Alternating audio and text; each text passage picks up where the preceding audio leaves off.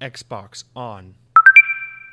Welcome to Xbox On, a podcast with one host about one console, Xbox. I am said host Jesse DeRosa, and on today's episode, we'll be talking about the latest Xbox news for the week of January 19th, 2023, including Microsoft has laid off 10,000 employees, some of which were Xbox or Bethesda staff. NVIDIA and Google weigh in on the Microsoft Activision deal. Sales data for the best-selling games of 2022 has been released, and more. Oh, and don't even get me started on 343 this week.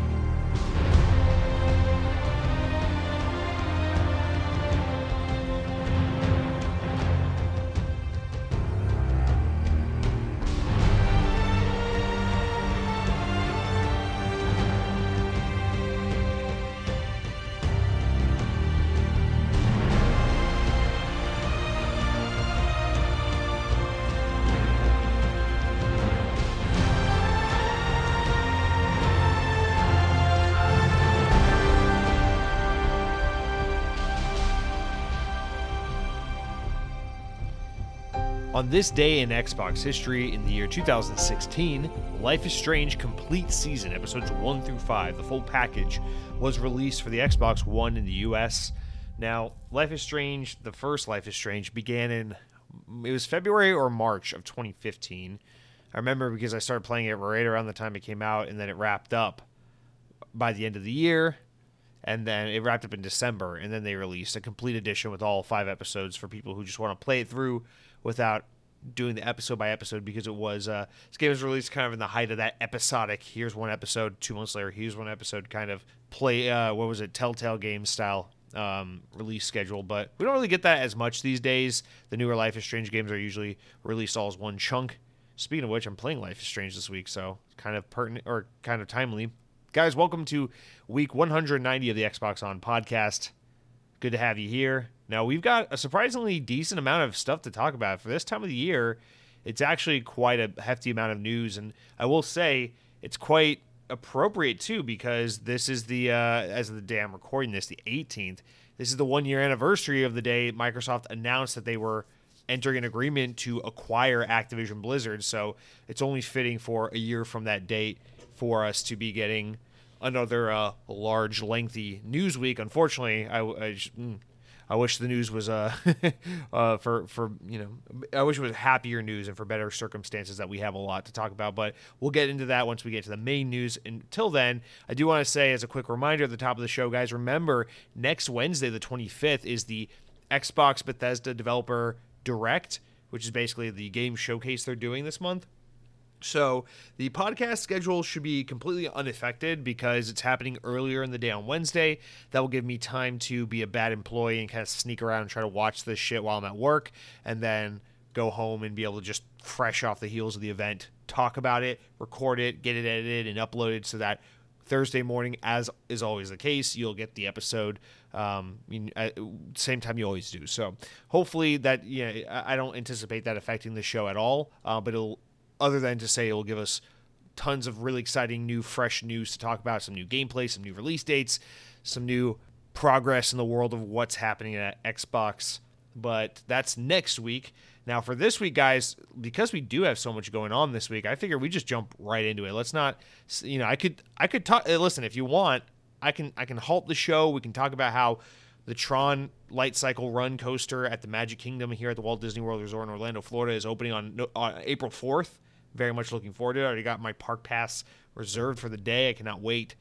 I took the day off work. I'm going to be there all day to celebrate and commemorate the opening of a fucking Tron attraction. Isn't that so exciting, guys? Tron, the greatest sci-fi property of all time, is getting a theme park attraction. I couldn't be more excited, but we're not going to talk about stuff like that because we got to stay laser focused this week. There's just so much news to get through. So let's try and be buttoned up about this and just get directly into what's going on.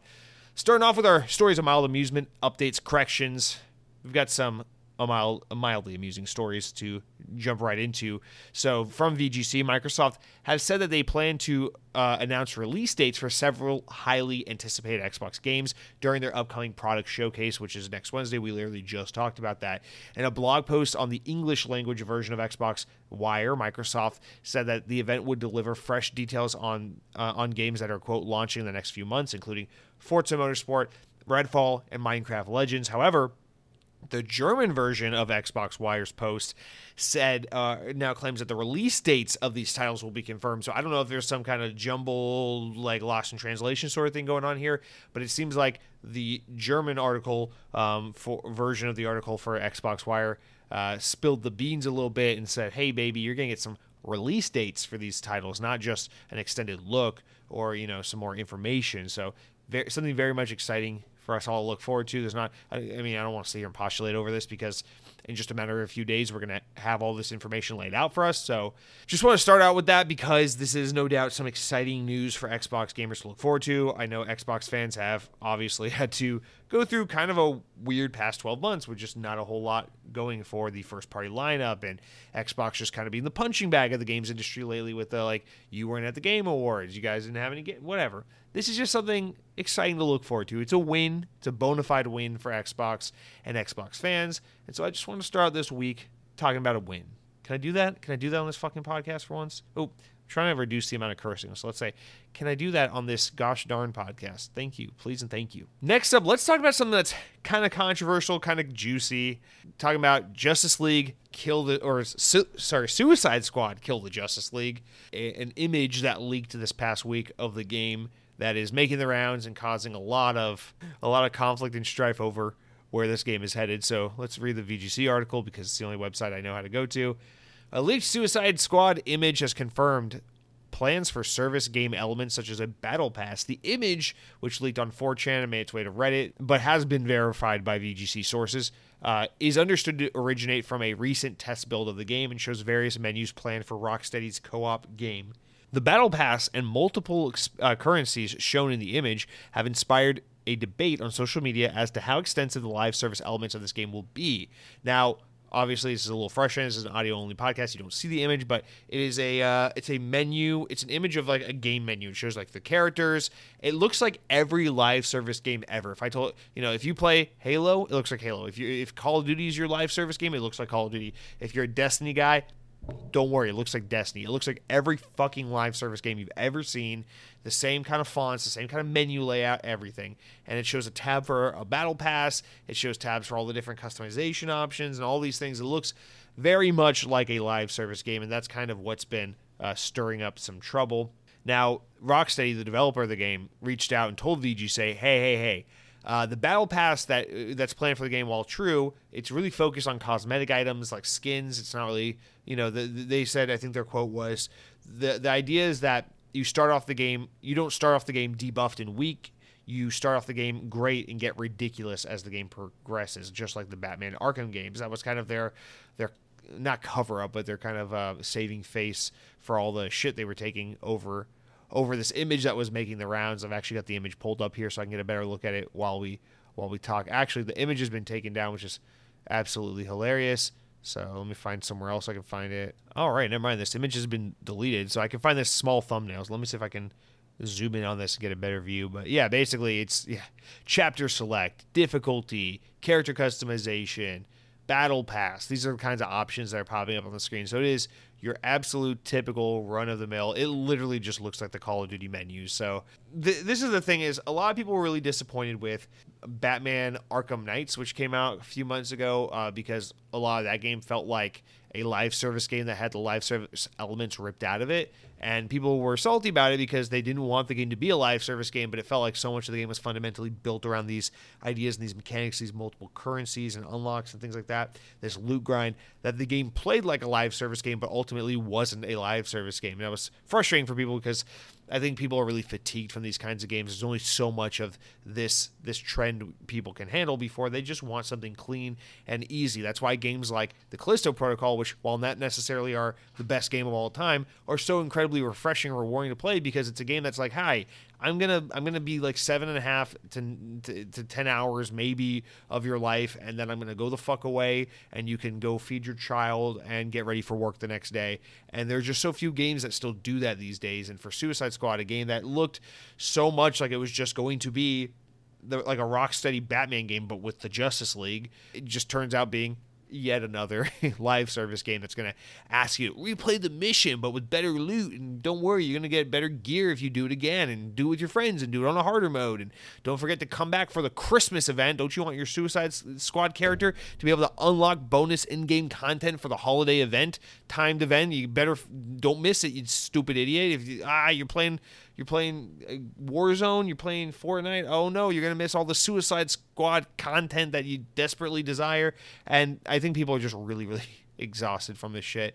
And to see it pop up in these games that where it just doesn't need to be, it's just so obviously doesn't need to be, I think that's where the fan outrage really, really comes from. Because you think about a game like Halo Infinite, which is a live service game, but it's so natural for a game like that to be a live service because Halo 2, Halo 3, even up to like Halo 5, these games in a way were live service by as much of, by the standard of what a quote unquote live service game could have been in like 2004, 2007, whatever.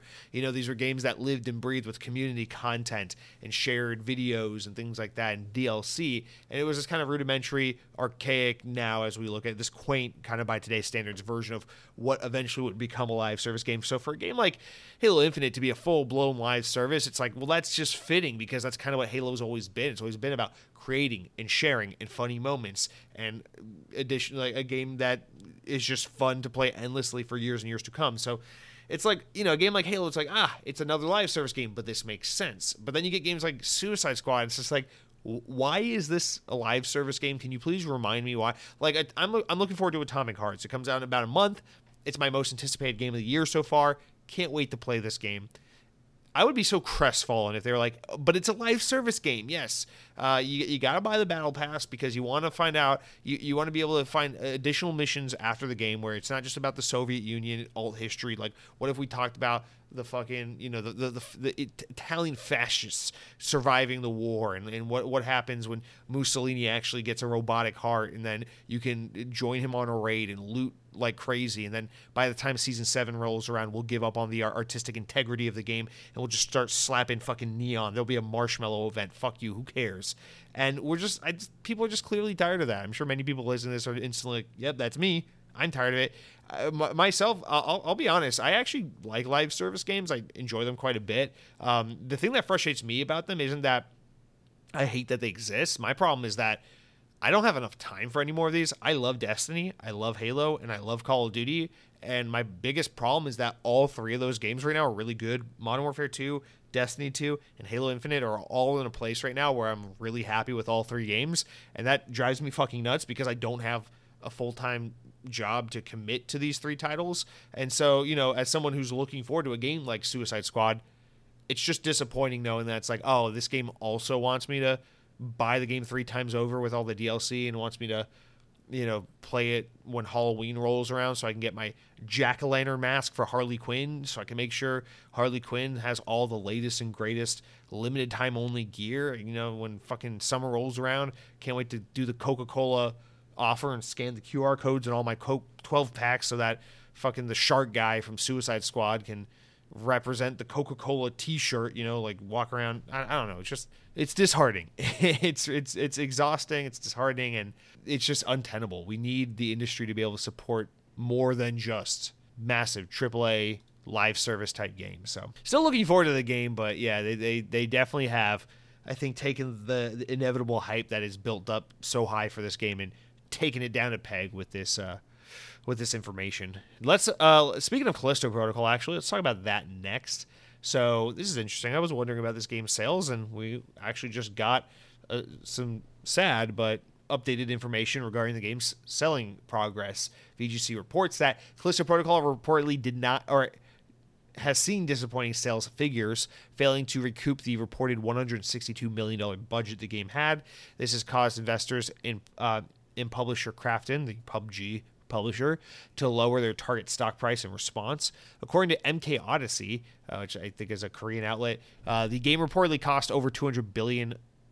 The game reportedly cost over 200 billion won in development, Korean currency, so 162 million US, 132 million euro for comparison's sake, to develop a budget that the sales of the game have not yet matched. During development, the game was referred to as a quadruple A suggesting that no expense was spared despite the game being a new IP in a niche genre that rarely produces massive sales numbers, with the exception of like Resident Evil. For comparison, Resident Evil Village, the 8th mainline entry in the hugely popular franchise, managed to pull 6 million units in sales after 6 months, despite the profile of the franchise being strong with reviewers. According to Samsung Securities, Krafton had expected the Callisto Protocol to sell around 5 million copies. However, considering the current sales ranking, cumulative sales of 2 million copies will not be easy until this year. So that's very bad news for players like myself who enjoy the Callisto Protocol and hoped that there would be maybe one day a sequel. This game's not getting a sequel. This game's not going to continue on. That is the end of this. I'll be actually really curious to see what happens to developers Striking Distance, and if they are able to work with Krafton again to make another game, or if they have to go with someone else, or just kind of exactly how that works. I think technically Striking Distance is a Krafton-owned studio, so this will be, not fun. It's a little bit of a precarious situation for the developer, I believe, but it'll be interesting to see where this goes, because this is a full-fledged bomb at this point, just in terms of what internal sales expectations were and with where they are sales-wise. Now, I will say, I say full-fledged bomb as if this game has like absolutely nothing going for it. 2 million copies sold for a game like this, I think, is actually kind of respectable. It's a new IP. It's a $70 game. It's a survival horror game, which is insanely niche. Those games, that genre is not particularly massive. And it's by an unproven developer that's brand new and has nothing going for it other than the fact that it was founded by people who have worked on Call of Duty and Dead Space. So that is I think actually, if you put it in that context, if this was like an indie game, or if this game had a much smaller budget, or if more aptly, if the sales expectations were just in check, I would think 2 million copies sold would be fairly okay for this. Keep in mind, the original Dead Space game, I think, only sold 2 or 3 million copies, and at the time EA saw that as kind of like all right, that's okay, we'll give you a sequel and see what we can get from there. But I think the biggest issue here isn't really even how the game sold, because for survival horror, if it's on track to hit 2 million copies this year, I think that's like fairly standard. The bigger problem here is Krafton. For them to have thought this game would manage 6 million units sold is absolutely bonkers. That's just an asinine expectation. That just doesn't make sense. So this game was set up for failure when you consider what the publisher had just assumed or expected it would be able to pull off. I don't even know how the hell they thought that, because you can easily look at other games of the genre and see how historically not well they've sold.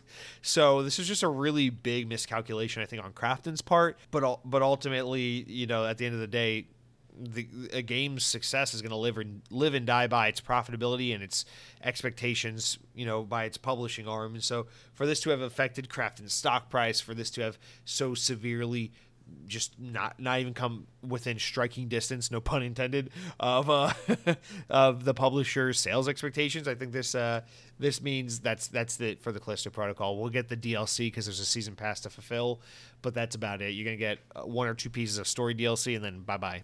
That's it. So not really happy that that's the case, but at least now we kind of know what to expect. I can't believe they billed this as a quadruple A title. I don't even remember that being the case, but holy hell, if they thought they were going to get 6 million units and get to pass this off as a quadruple A, this game is like teetering on AAA and AA. That is where the quality of this game is. With the fidelity and the presentation, no doubt it's a AAA game, but with the gameplay and the pacing and just how polished up the whole experience is, it teeters a little bit on AA. I would say it's closer to a AA game, and man, a survival horror game, not in like the Resident Evil. Survival horror franchises that have the potential to cross like 4 or 5 million units plus sold, like maybe Silent Hill 2 remake will do that. A new Resident Evil game will for sure cross that, but there's really not much else out there. Like a Dead Space remake, I think will be the perfect barometer, because I think Dead Space remake honestly might not even sell 6 million units. I'd be kind of surprised if that ends up crushing 6 million. I maybe 3 to 4 is where Dead Space remake ends up, but I don't know. I don't really think it. If Callisto Protocol is gonna, if they're close to 2 million, I think with the right expectations, that's not bad. But yeah, expectations were definitely out of whack with this one. Speaking of someone who is out of whack, let's talk about High on Life creator Justin Roiland. As VGC reports, the Rick and Morty creator has been charged with felony domestic violence in California. According to NBC News, he's been charged with 1 count of domestic battery with corporal injury and 1 count of false imprisonment by menace, violence, fraud, and or deceit. The charges are in connection with the 2020 incident involving a woman Roiland was dating at the time. He was reportedly arrested and released on a $50,000 bond in August of 2020, and then that was then arranged in October of that year. Having pleaded not guilty to the charge at the time, he appeared in court this past Thursday for a pre-trial hearing. A trial date has yet to be announced or set.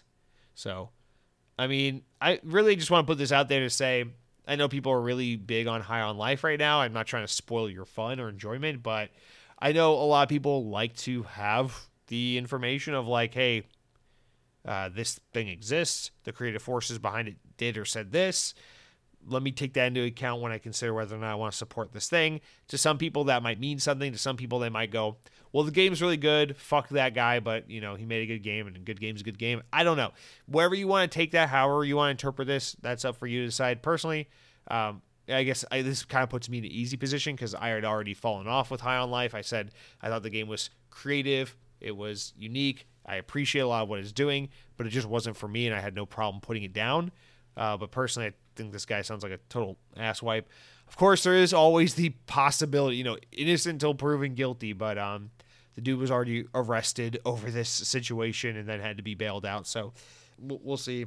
Personally, this guy just sounds like a scumbag, and so just want to put that out there. There's your Rick and Morty guy. All these years, all the fucking sweat bags with the neck beards and the glasses, shopping at the Hot Topic, buying the Pickle Rick bumper stickers for the 2002 Ford Focus.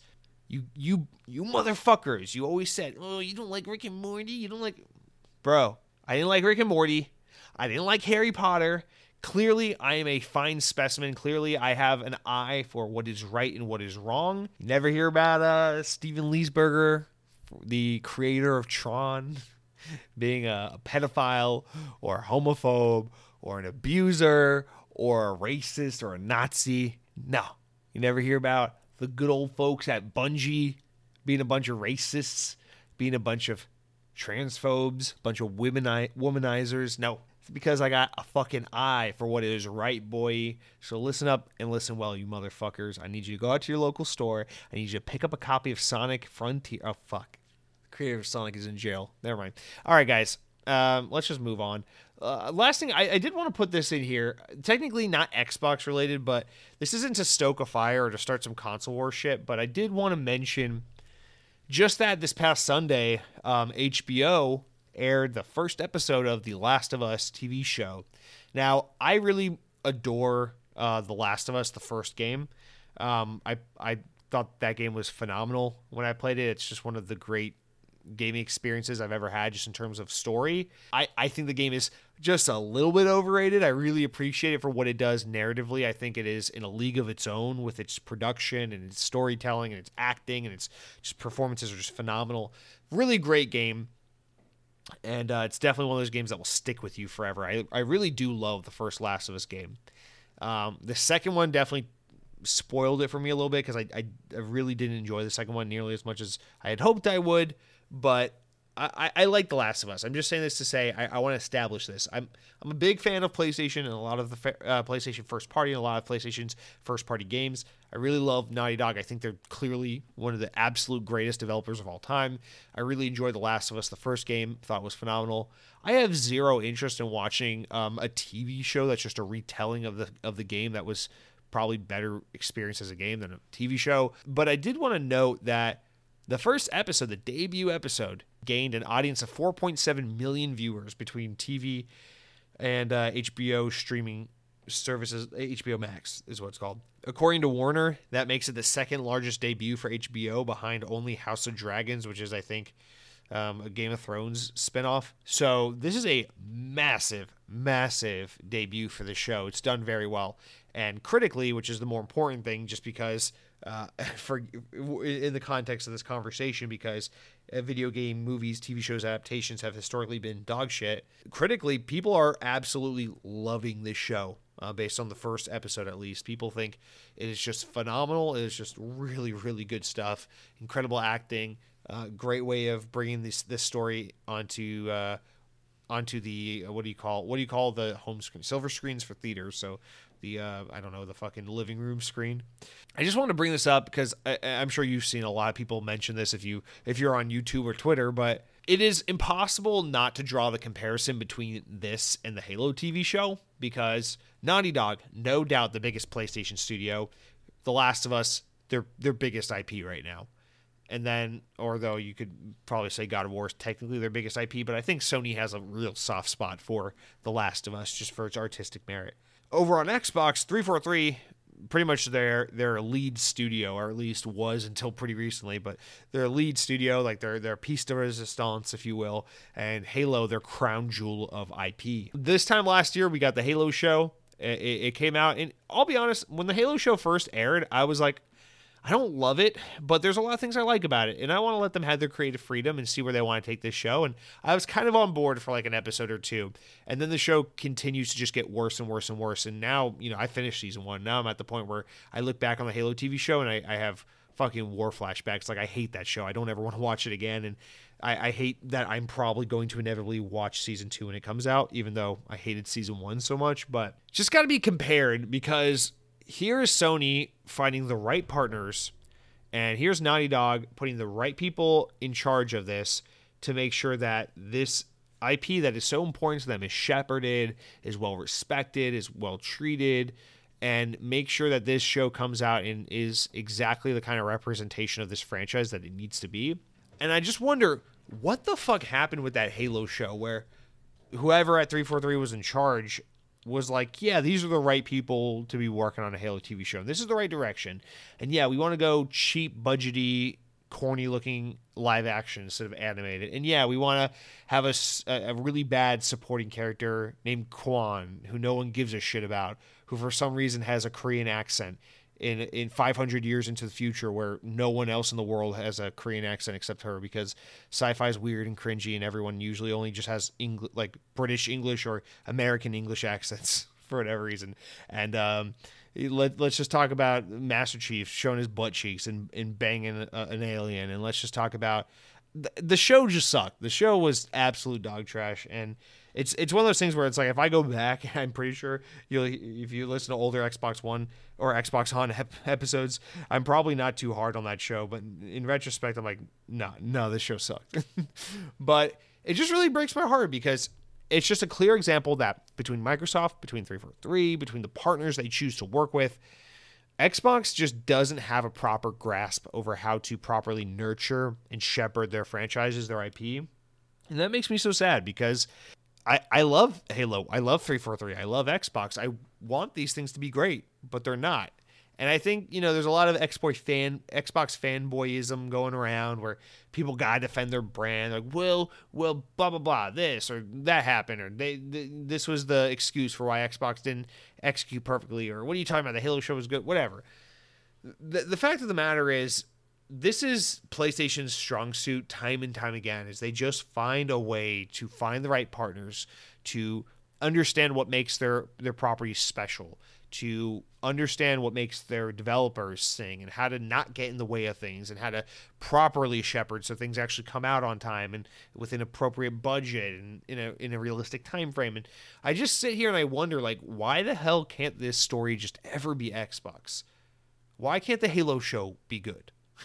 Why can't 343 make a game in 5 years and have it be a critical and commercial darling? Why can't we just get this right? And this is just the most recent example of that. And I just think Xbox has a lot to learn from others in the industry. And sometimes I wish they spent more time trying to figure out what Sony's doing right.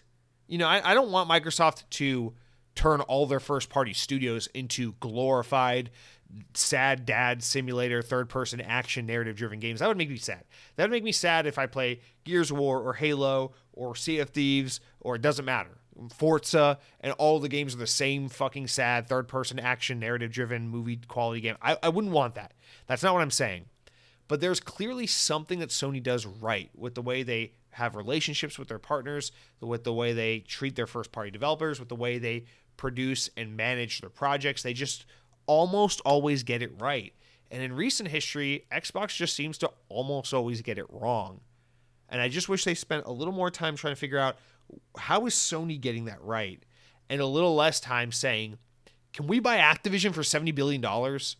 You know, maybe that money needs to be spent on paying people at 343 so you don't need support devs and you can have a full-time staff. Maybe that money needs to be spent poaching management talent from Sony because clearly they know how to get a fucking game out the door.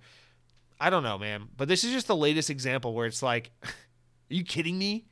Someone finally cracked the code for a TV show based on a video game series and it doesn't suck ass. Like, congrats to Sony, congrats to Naughty Dog, congrats to HBO and to Warner Media. Like, they fucking did it.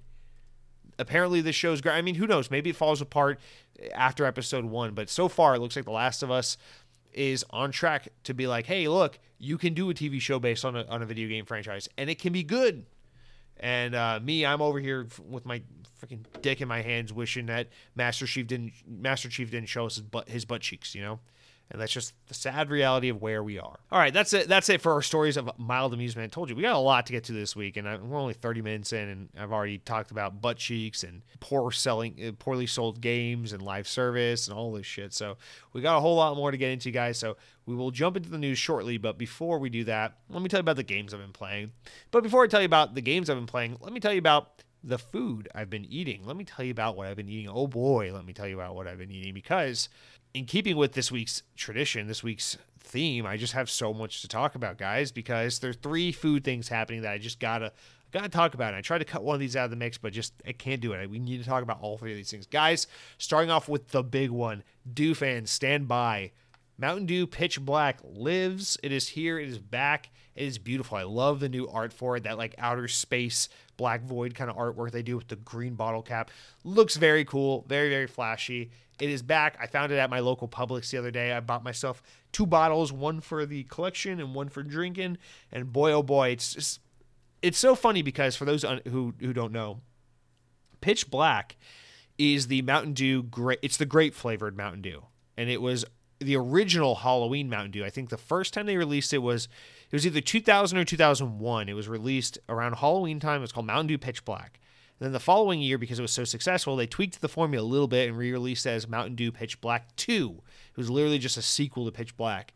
And that was wildly successful. And then it just effed off for a long while. And then around 2010, 2011, I remember because I was working at Publix for the first time. It was my first job. Around the time I was working there, they brought it back. And it had been almost a decade or about a decade since the world had last seen this flavor. So it was a big deal.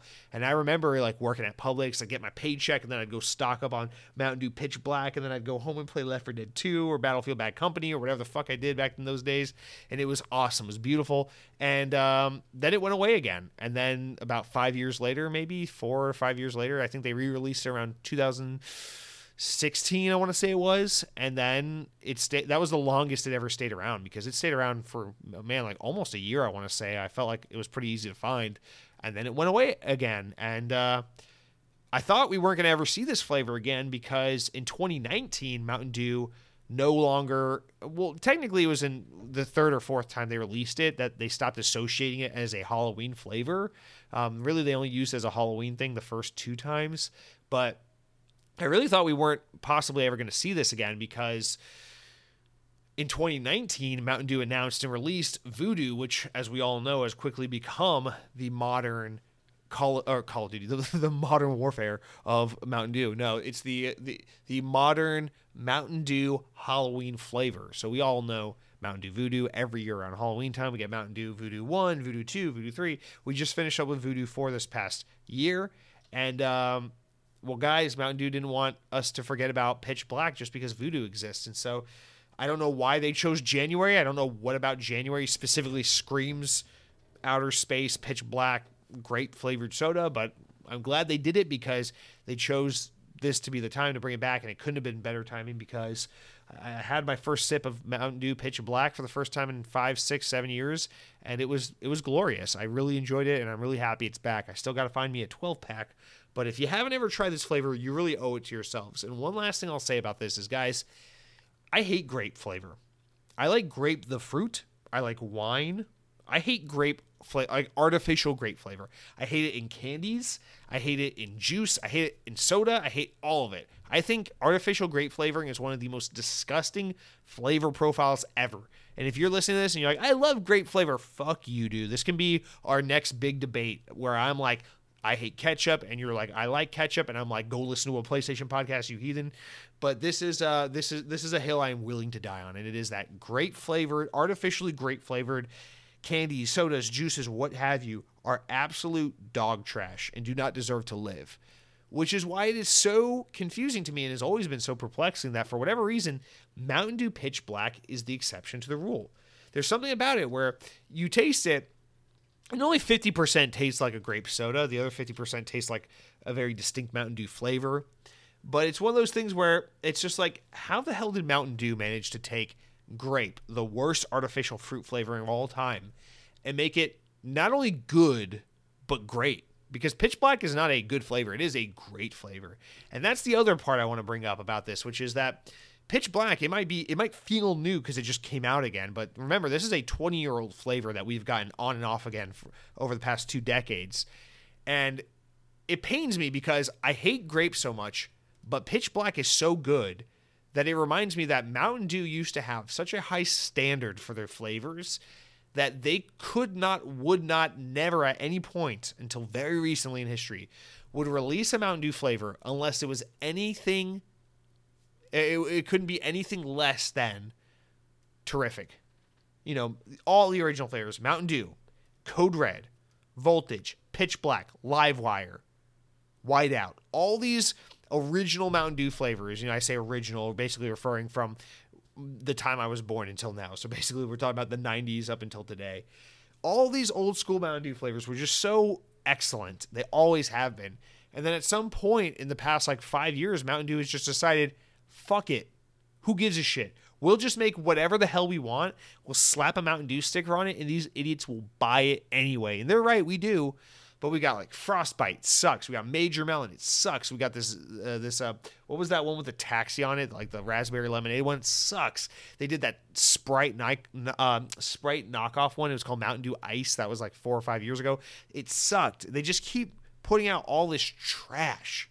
All these Christmas ones, the gingerbread one, the fruitcake one. It's like, what are we doing, guys? This is not Mountain Dew. Like these random, like they try to take the Baja Blast name and capitalize on it. They're just like, here's Baja Mango and Baja Gold and Baja Flash. It's like, stop. What are we doing? This is not Mountain Dew.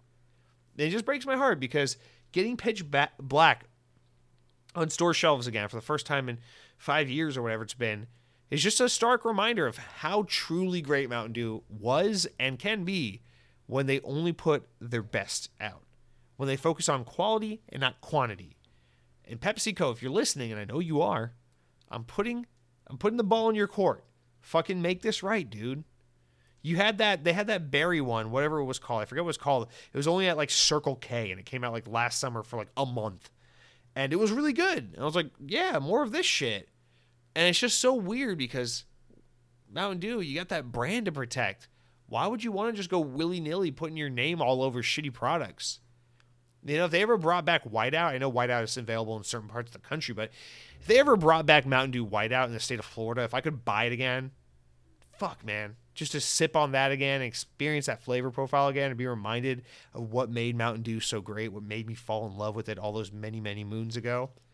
Mountain Dew, you're right up there with Sonic the Hedgehog and not wearing pants when you're home alone. And I just think it's so sad that Mountain Dew has just allowed itself to deteriorate.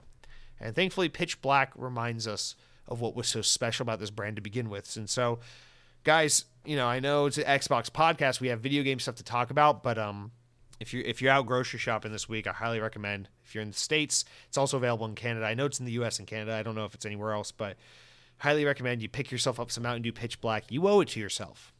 And with that said, another thing, I we'll skip the third one actually because it's Disney related and we don't need to talk about it, but The second one I want to talk about for what I've been eating this week is Cici's Pizza. You guys, I live with regret. It lives inside of me. This might be the second time since Xbox On has started that I've had Cici's Pizza. And I got to tell you, this is probably the first time in my life I've regretted it.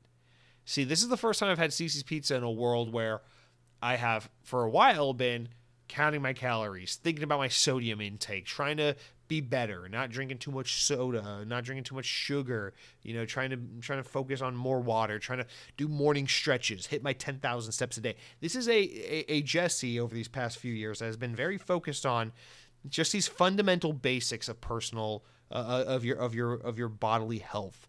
And so I haven't really indulged in the Cici's. I mean, how could you? COVID wasn't a good time for Cici's. No one was going out to the pizza buffet, the $7 pizza buffet. But a joke was made over the weekend while I was with my girlfriend, and we were with a couple friends of ours, and a joke was made over the weekend regarding the existence of Cici's Pizza, and I floated it as like a joking idea, like, oh yeah, tonight when we go to Cici's Pizza, blah, blah, blah, blah, blah. And unfortunately, the person I was with, you might know who this person is. His name is Hunter. He may or may not be an alternate ego of mine, but this guy, this enabler, I won't even call him a guy, I'll call him an enabler because that's what he is, agreed to do this with me. He agreed to go to Cici's Pizza with me, and thus unraveled, my entire existence, my entire identity. Everything I've worked for these past 2 years became undone in this one meal, because we went to Cici's Pizza, and it was terrible. It was terrible. If I'm being honest, it wasn't okay. It wasn't mediocre. It was 0% satisfying. Like back in the day, you know how like a lot of people will like kind of burn out after high school, like their glory days or high school, and they'll just be like, the stereotype about like the jock who just doesn't have much going for him anymore. He's just like, yeah, back in the day coach used to run me hard up and down the showers. He used to run the shower up and down my body, and I miss football. Like that kind of like stereotype about like the people who are reliving the glory days of high school. I lived that experience a little bit with my food. Because high school was the glory days for my relationship with Taco Bell and Cici's and just junk food. You get a car, you get a part-time job, you and your buddies, what are you going to do? You're going to go fucking eat fast food at 2 a.m. on a Saturday because that's what high school is all about. And so I have very fond memories of high school. I remember back in the day, me and my friends on Friday nights, sometimes when we weren't working, we would go to the Cici's Pizza and we would have a contest. It was $6 at the time, $5-6 a buffet. And we'd have a competition, who can eat the most pizza. Back in the day, my record was 22 slices. No big deal. I'm not flexing or nothing. It just is what it is. I'm excited as a 27-year-old to go back to Cici's Pizza and be like, okay, let's see how close to my old record I can get. 22 pieces. Oh boy, here we go. First of all, I hit 15 and I regret it, but it wasn't a true 15 because I didn't eat the crust on any of my slices. So it was probably more like 11 or 12 slices when you really do the math. But from the first bite to the last bite, none of it was satisfying. And I was waiting for it to be good. I was like, but yeah, I love the buffalo chicken one. I love the mac and cheese one. I love the zesty ham one. But every time I bit into a new slice, I was just like, this is not doing it for me. It just, at no point was it satisfying. And by the end of it, I felt like total dog shit. So I just got to put it out there, guys. You get older. You got to accept who you are. Cici's Pizza. Maybe I went to a bad location. I don't know. I've never been to this location before because I think the last time I had Cici's Pizza, I didn't even live in the state of Florida. I don't know. But I just got to put it out there, guys. We think we're impossible. We think we're invincible. We think we can do whatever we want. We think about the crazy, amazing things we did in high school. 22 slices of pizza. I know, dude. Imagine how many girls just wouldn't be able to keep their panties on if they knew when I walked into a room that I one time ate 22 slices of Cici's Pizza in one sitting. I know. But unfortunately, that's not something I can do at my age anymore. And it's not satisfying. It doesn't taste good. It doesn't make you feel good. And I think at this point, I'm at a junction in my life where I got to go down that path of brown rice and grilled chicken and broccoli because I want to fucking breathe after I eat. I don't want to feel like dog shit anymore. But that's what I've been eating, guys. I mean, no disrespect to pizza. Pizza will always be a part of my life. But Cici's, maybe it's time we part ways. Maybe it's time we go in separate directions and we just agree that the thing we once had is no longer there. And with that, I'll move on to what I've been playing, guys. I've been playing 2 games this week. I wasn't. One of them is Modern Warfare 2, and I wasn't gonna let that be the story again, where I came to you and said, "Oh, I played Modern Warfare 2 this week because I was too lazy to play anything else," and so I forced myself. I told my girlfriend, "Hey, let's play a new game together tonight." So I downloaded Life is Strange: True Colors, and I said, "We're fucking doing this," and we started it up, and I'm only probably about 2 hours into the game, so I'm not very far. Boy, oh boy, it's another Life is Strange game, and that's for sure. And the thing is, and my girlfriend was even joking about it because I told her, I'm like, "Oh yeah, this game's made by a French developer, don't nod." And but this one was written by I forget what team worked on this, but they had a different writing team, and I know a lot of the writers were from California. It's like more U.S. development efforts put into this game. Sorry that I didn't have my information in front of me to talk about this accurately, but I'm just kind of going off the cuff here. And God almighty, this game is just as cringe as every other Life is Strange before, where the writing is just like, no one talks like that. No one would do that. No one would say that. Why is there this situation with this brother and sister who haven't seen each other in many years, who are now, young adults, are getting together, and they're at the brother's flat, and they're just dancing around and jumping and playing air guitar to some shitty indie hipster trash music? Like, why is this happening? Why do the writers and the people behind the narrative of this game feel like this is an appropriate thing for like a 25 and a 30-year-old to do together? Especially 25 and 30-year-old that are directly related. It just doesn't make sense. And with that out of the way, I will say the game's got my attention. I'm looking forward to playing it. I love the Life is Strange series. I'm always a little disappointed by it because I felt like season 1 in the spinoff, what is it called, Before the Storm, I always felt like those two in particular were just so much better than Life is Strange 2 or Tell Me Why, which was Xbox published, or now Life is Strange: True Colors. It feels like they never really recaptured that magic of the first game, but they've all been engaging enough and fun enough to stick with and play. And so I really want to see if this ends up being a Life is Strange game I like a lot more than maybe Life is Strange 2, which I thought was super weak. But nonetheless, it is more Life is Strange. If you've ever played one of these games, I think it's worth a try. It's on Game Pass, of course, so why not? But yeah, I mean, I'm invested. We're in a little fucking hipster Colorado. Everyone wears denim jackets and works in like a freaking record store. There's cats and people vape e-cigs and stuff like that. So it's all within the Life is Strange brand, and I'm just looking forward to seeing kind of how it unfolds, because the real drama really hasn't started to play out yet. So I'm really kind of in the early stages of figuring out exactly what this game is going to be. So that's Life is Strange. So far, I had a higher expectations that this would be like the best Life is Strange, because that seems to be what people were saying about it. So far, I feel like it has potential to be one of the better ones, but definitely not as good as the original first one was. But nonetheless, I'm definitely looking forward to sticking with it and seeing what happens. So that's Life is Strange.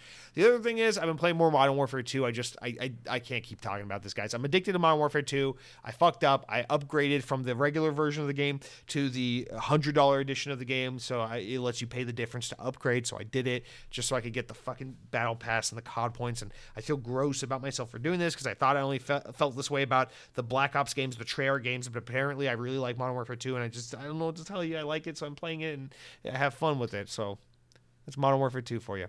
All right, guys, that's it for what I've been playing. Let's take a quick breather and then jump into the news.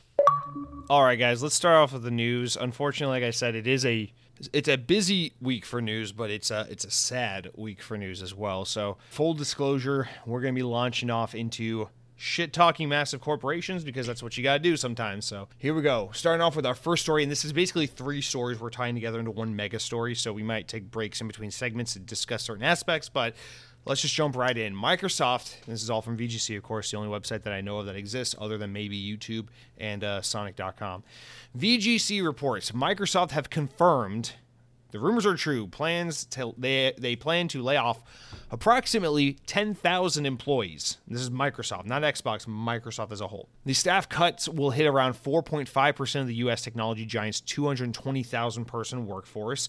Microsoft said that the layoffs will take place by the end of a third fiscal quarter on March 31st, 2023.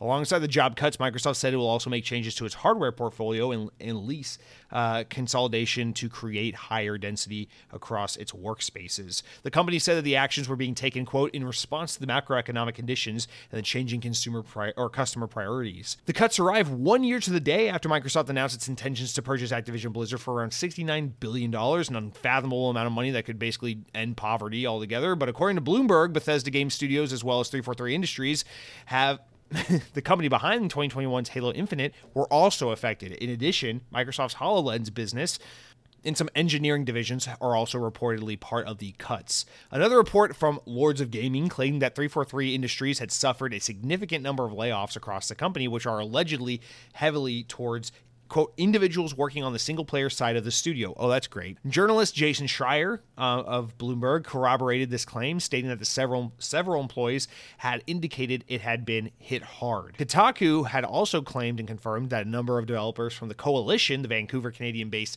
team from Microsoft that develops the Gears of War series, are also experiencing layoffs. Some former employees have already posted on social media to confirm that they've been let go, including Gary I'm sorry if I mispronounce anyone's name. Gary Welzek, principal engineer for Xbox Growth and Loyalty. Renee Soguico, a PR manager at Bethesda.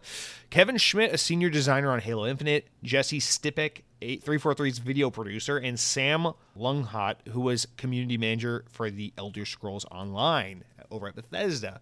According to a Business Insider report published on Wednesday, the company was deliberately targeting who it believes were, quote, underperforming employees in at least some part of the company. The publication claims that some managers were asked to identify employees who would otherwise be put on performance coaching. All right, let's take a break there, and then we'll bring in the other half, because the other half is kind of related to the layoffs, but not exactly a layoff. Deep breath. Fuck Microsoft, fuck Xbox. Here's the thing. Got to preface with this because I want to talk about this purely from the perspective of video games and what this means for us as players and for the games we love and the people who, most importantly, the people who are affected by these layoffs who create the video games we love. Because whether you lose your job or you know someone loses your job, this has a massive impact on the culture of your workplace, whether you like it or not. There's a lot of just completely warped and disgusting and twisted just perception in this world. And I often make the mistake possibly of defaulting and blaming it on Americans or whatever, because that is my experience and my perspective as an American. But we have to preface with this first because it matters. It fucking matters. Where people have bought so much into corporate speak, PR speak, politicians speak, mainstream media speak, to where people don't even realize they're doing it, but it's like people act like it's like a mature or an adult thing to do this, where they hear devastating news and they just try to shrug it off and make sense of it and be like, well, that's just the reality of the situation. Well, that's just how business is run, as if it's like some like really like higher ground, adult, mature kind of comment to make, as if this is okay. Let me make this very clear. Microsoft has so much fucking money that they can easily afford to be bloated by 5% of their workforce and still make a fucking killing and be one of the all-time biggest companies in the history of humanity. And remember, Microsoft is one of the few companies that makes so much money that there are nations, entire developed nations that make less money than this fucking single corporation. So you should have zero emotional concern for the well-being of the machine, and you should be entirely dedicated to the concern of the individuals who comprise the company. Remember, we do not like Xbox, or I can't speak for you guys. I can speak for myself. I don't like Xbox because I think the Microsoft logo is cool and I want the machine to keep turning.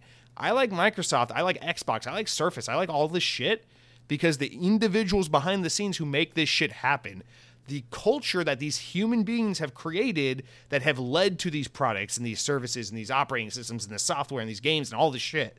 I don't give a shit about the machine. I don't care about Bill Gates. I know people can't, like, not you guys, not people listening, but generally people who don't care as much or know as much about Microsoft, people who like to just be like, oh yeah, the Bill Gates company or the fucking, it's like the way people talk about Apple, as if they always bring up Steve Jobs, as if Steve Jobs has anything to fucking do with Apple anymore. You know, it's like he's literally a dead person.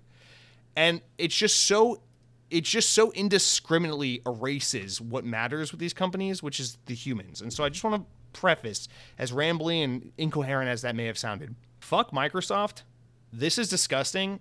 And the thing that really turns my stomach is seeing all the people who want to make this into a console war thing, or who want to try and like justify the corporation's need to shed dead weight or whatever the fuck. And I say that with like air quotes, because under no circumstances does Microsoft need to lose 10,000 employees. And I don't know, maybe you're someone who maybe disagrees with this or agrees with it. I don't know. If you're someone who reads the inclusion for outlets like VGC to note, hey, this is 1 year to the date that they proposed to buy Activision Blizzard for $69 billion. If you view that, like in the inclusion of that kind of statement as like editorializing or trying to help readers draw connections to be like, ooh, Microsoft bad, they shouldn't buy Activision, they should keep people employed. Listen, this is not editorialization. This is not bias. This is not an agenda of any sort of the imagination.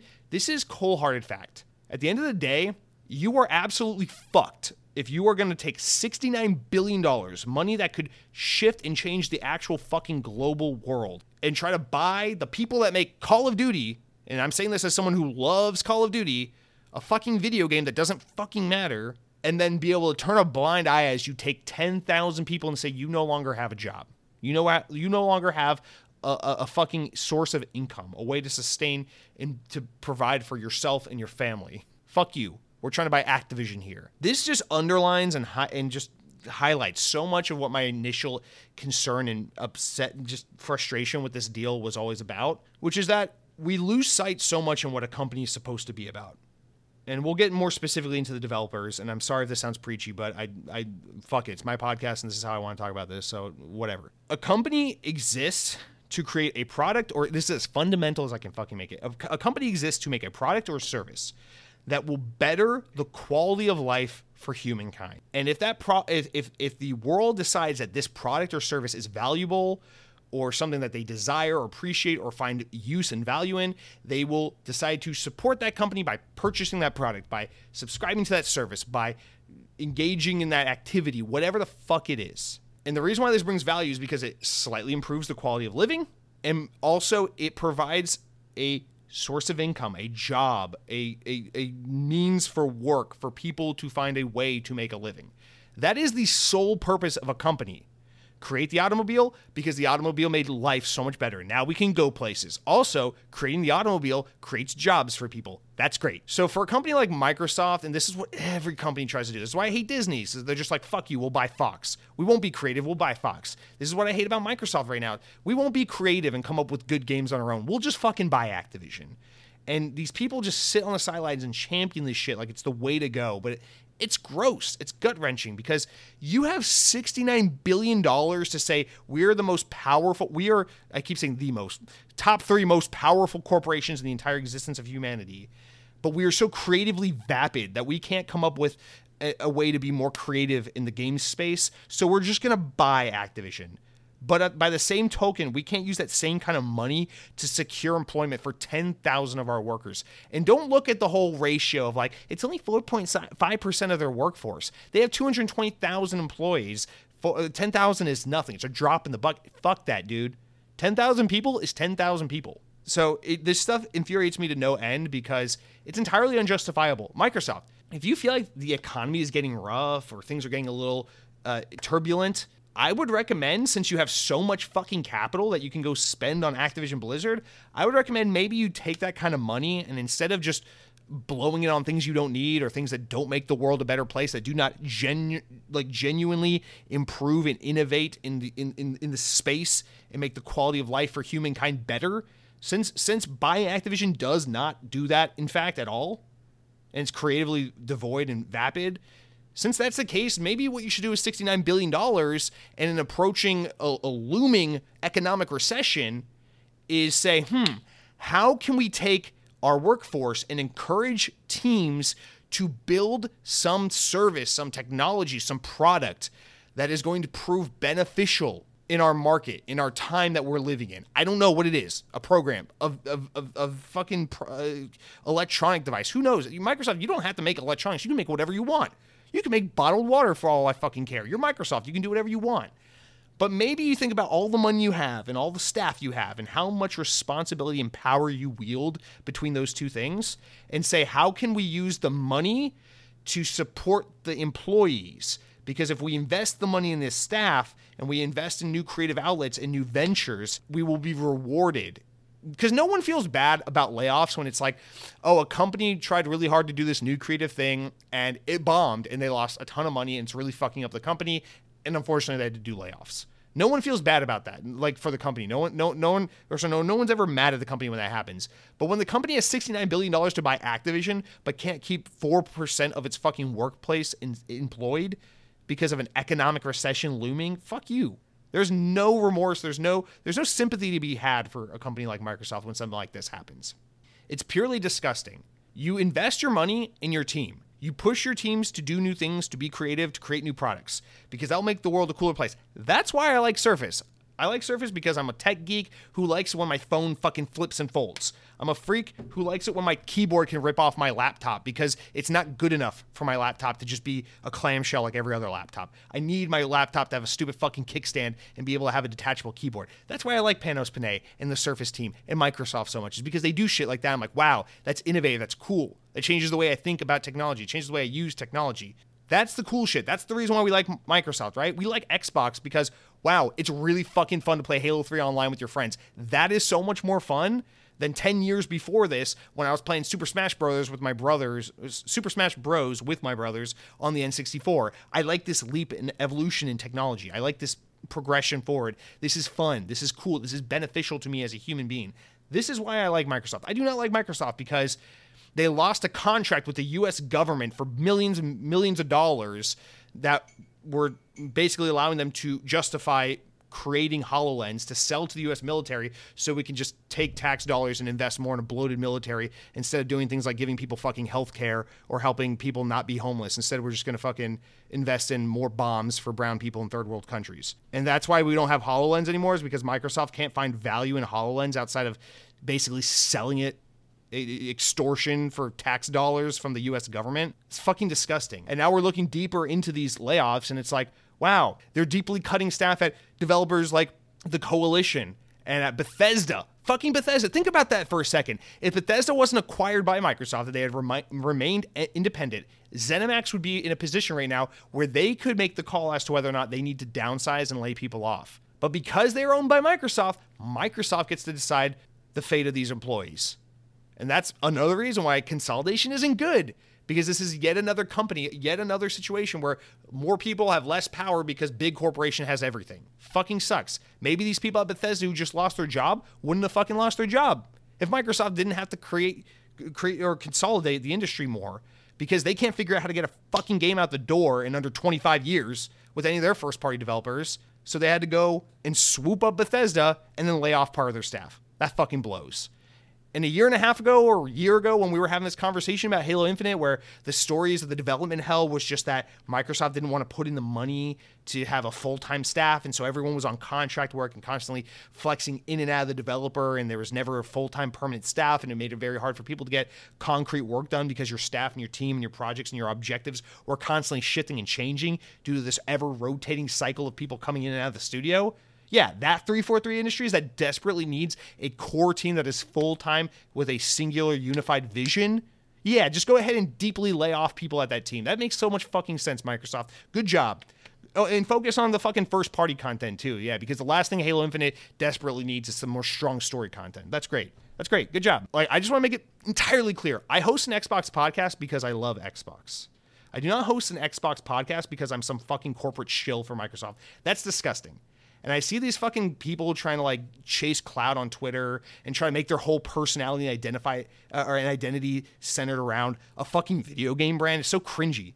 Your fucking Twitter profile picture is the Xbox logo, and all you do is retweet the same 7 fucking people on Twitter that have the same opinions about you and about Xbox, and you just shit on people for preferring to play on PlayStation, which is so fucking stupid. And I see these kinds of people out here. Normally I can just eye roll and move on and forget about them because like you're kind of pathetic and I don't give a shit about you.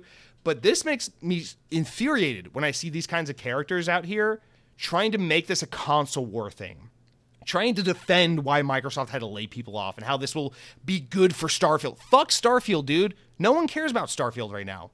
This isn't about Starfield.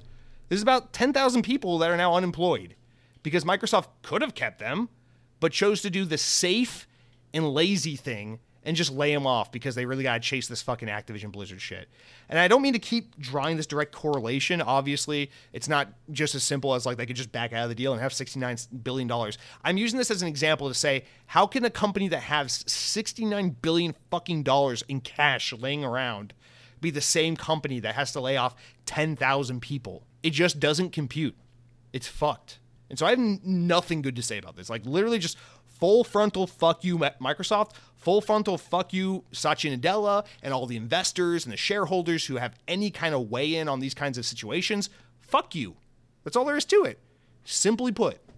All right, there's another there's another part of this ongoing people coming in and out of Xbox Game Studios right now that is not directly, well, maybe it is, we don't know the behind the scenes, maybe it's directly related to the layoffs, but it deeply affects 343, and I feel like this is kind of the best segue we're going to have here to kind of go into this, so I want to try to make this part of this three-parter story, if you will. So in addition to all the people losing their jobs right now because Microsoft are fucking lazy, soulless hacks like every other major corporation in the world that owns the world and does nothing but basically just try to steal all your fucking money, 343 Industries is reportedly losing another member of its senior leadership team. According to a report from Bloomberg, very reliable reporter Jason Schreier, the Halo veteran Joseph Staten, who basically made the Halo community jizz their pants in excitement when he came on board the team, is now leaving the developer to rejoin Xbox Game Studios Publishing. Now, before we continue on, this is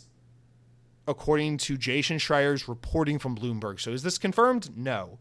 But does Jason Schreier have a damn near perfect track record? Yeah, so we probably know where this is headed. Joseph Staten previously left the publishing division of Xbox, which partners with indie studios to create Xbox franchises, in 2020 to help 343 ship the troubled Halo Infinite.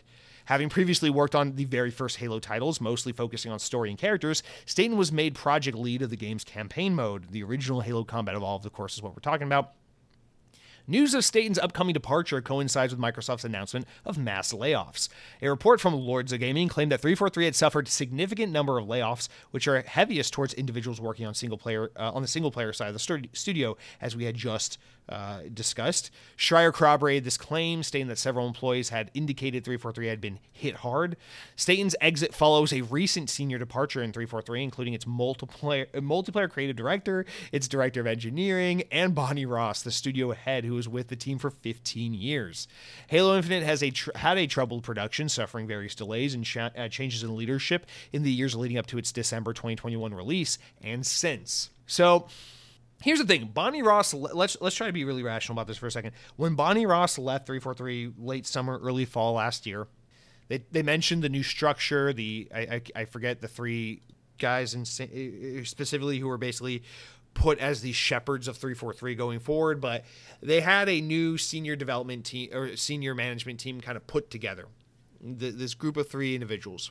It is entirely possible, as complete outsiders not knowing what's going on behind the scenes, that these guys are shaking things up heavily at 343, that they've long looked at the inefficiencies and the places where there's room for opportunity and room for improvement and thought, this is what this team needs. Man, if I were just in charge, I would do this, this, and this, and this is how we would turn things around. Maybe that's the case, and maybe Joseph Staten leaving is a good thing because he is confident that the new senior leadership at 343 have everything under control and have a really good unified vision in mind and are going to take 343 to where they need to be, bring them back to the highest highs and get Halo back to where it's always needed to be for as long as 343 has basically been working on the franchise, or at least that is the case in the eyes of the consumer. Maybe. That's me trying to be silver lining, positive side, glass half full about the situation. It's totally possible because remember, Joseph Staten was basically dragged into 343. He offered to kind of help for a little while, and then he asked the team at 343, anything else you need from me? And they're kind of like, can you just kind of stay here?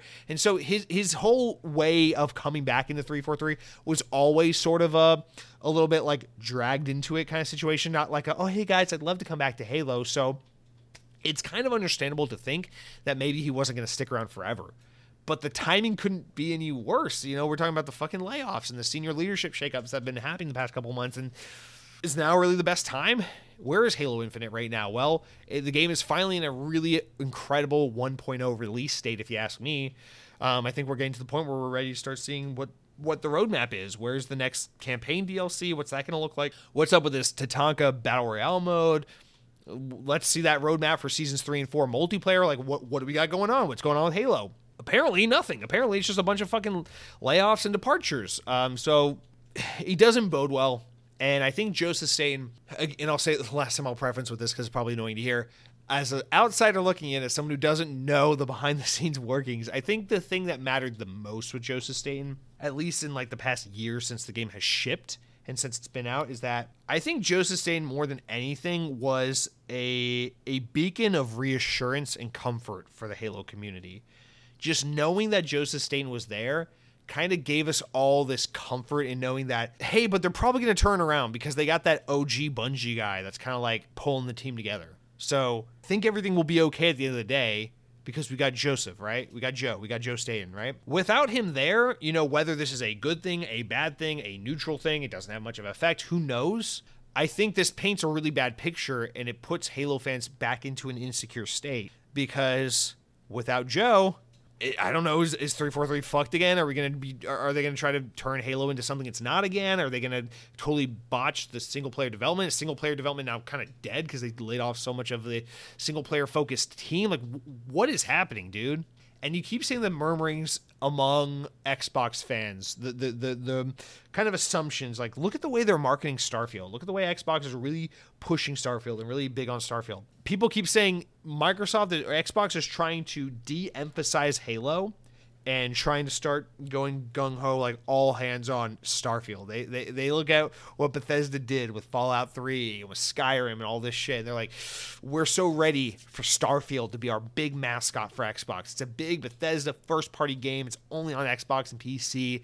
This is it, baby. We can finally have a new IP to say, we love Halo. Halo helped build Xbox and give the foundation it needed. But, boy, in the 2020s, our mascot is Starfield. And I think there's some potential truth to that rumor. But then again, Microsoft could be fucking up by putting all their eggs in this basket because, again, they clearly don't know how to manage teams properly. They clearly don't know how to set expectations properly. They clearly don't know how to market and handle their own teams properly. They just keep showing that they're inept at it time and time again. So who's to even really say that Starfield is going to be the smash hit that Xbox so desperately needs and wants it to be? Sorry about that. I hit my desk on it. Whatever.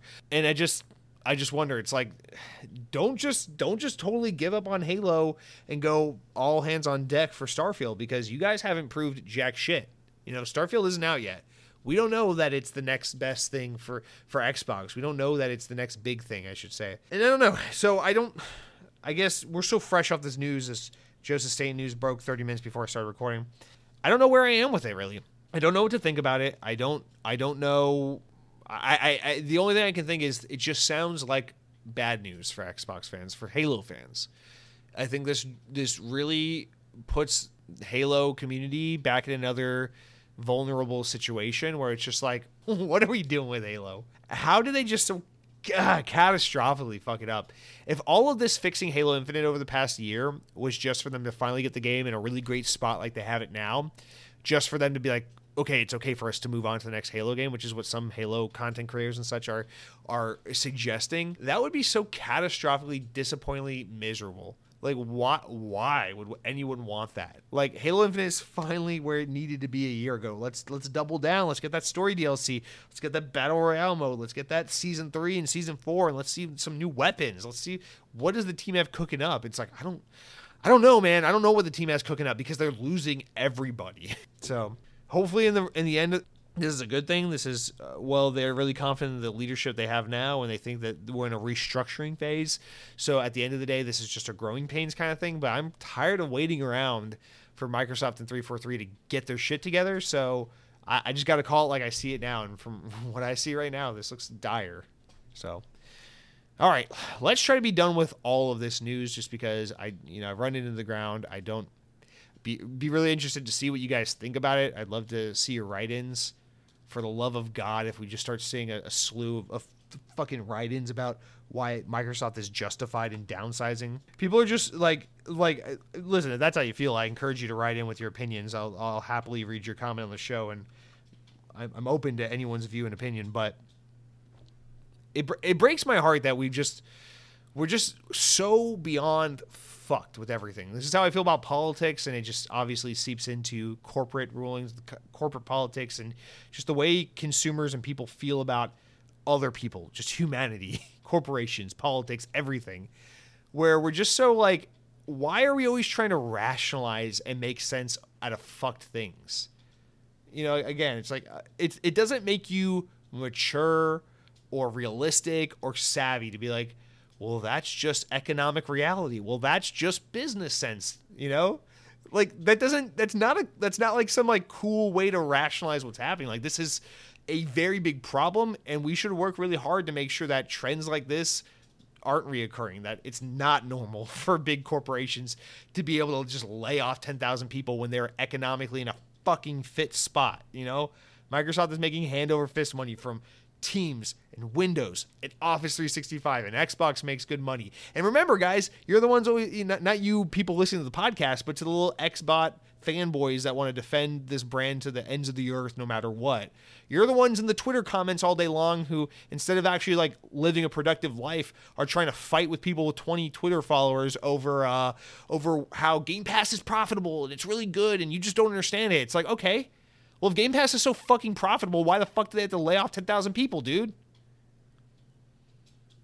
I'm not saying you're wrong. I'm saying it's just even more unjustifiable when Game Pass is so profitable, right?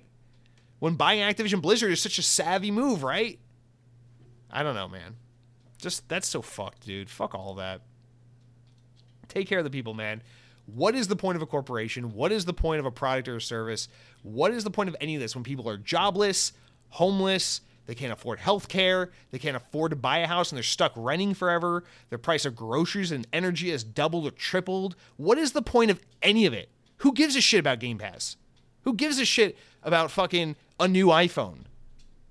When people are just fucking constantly being kicked to the fucking curb because we got to worry about the health of the company, the corporation, the shareholders, the politicians.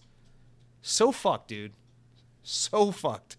Anyway, we'll move on now because let's talk about some possibly good news. Hey, VGC, the only website I ever knew about.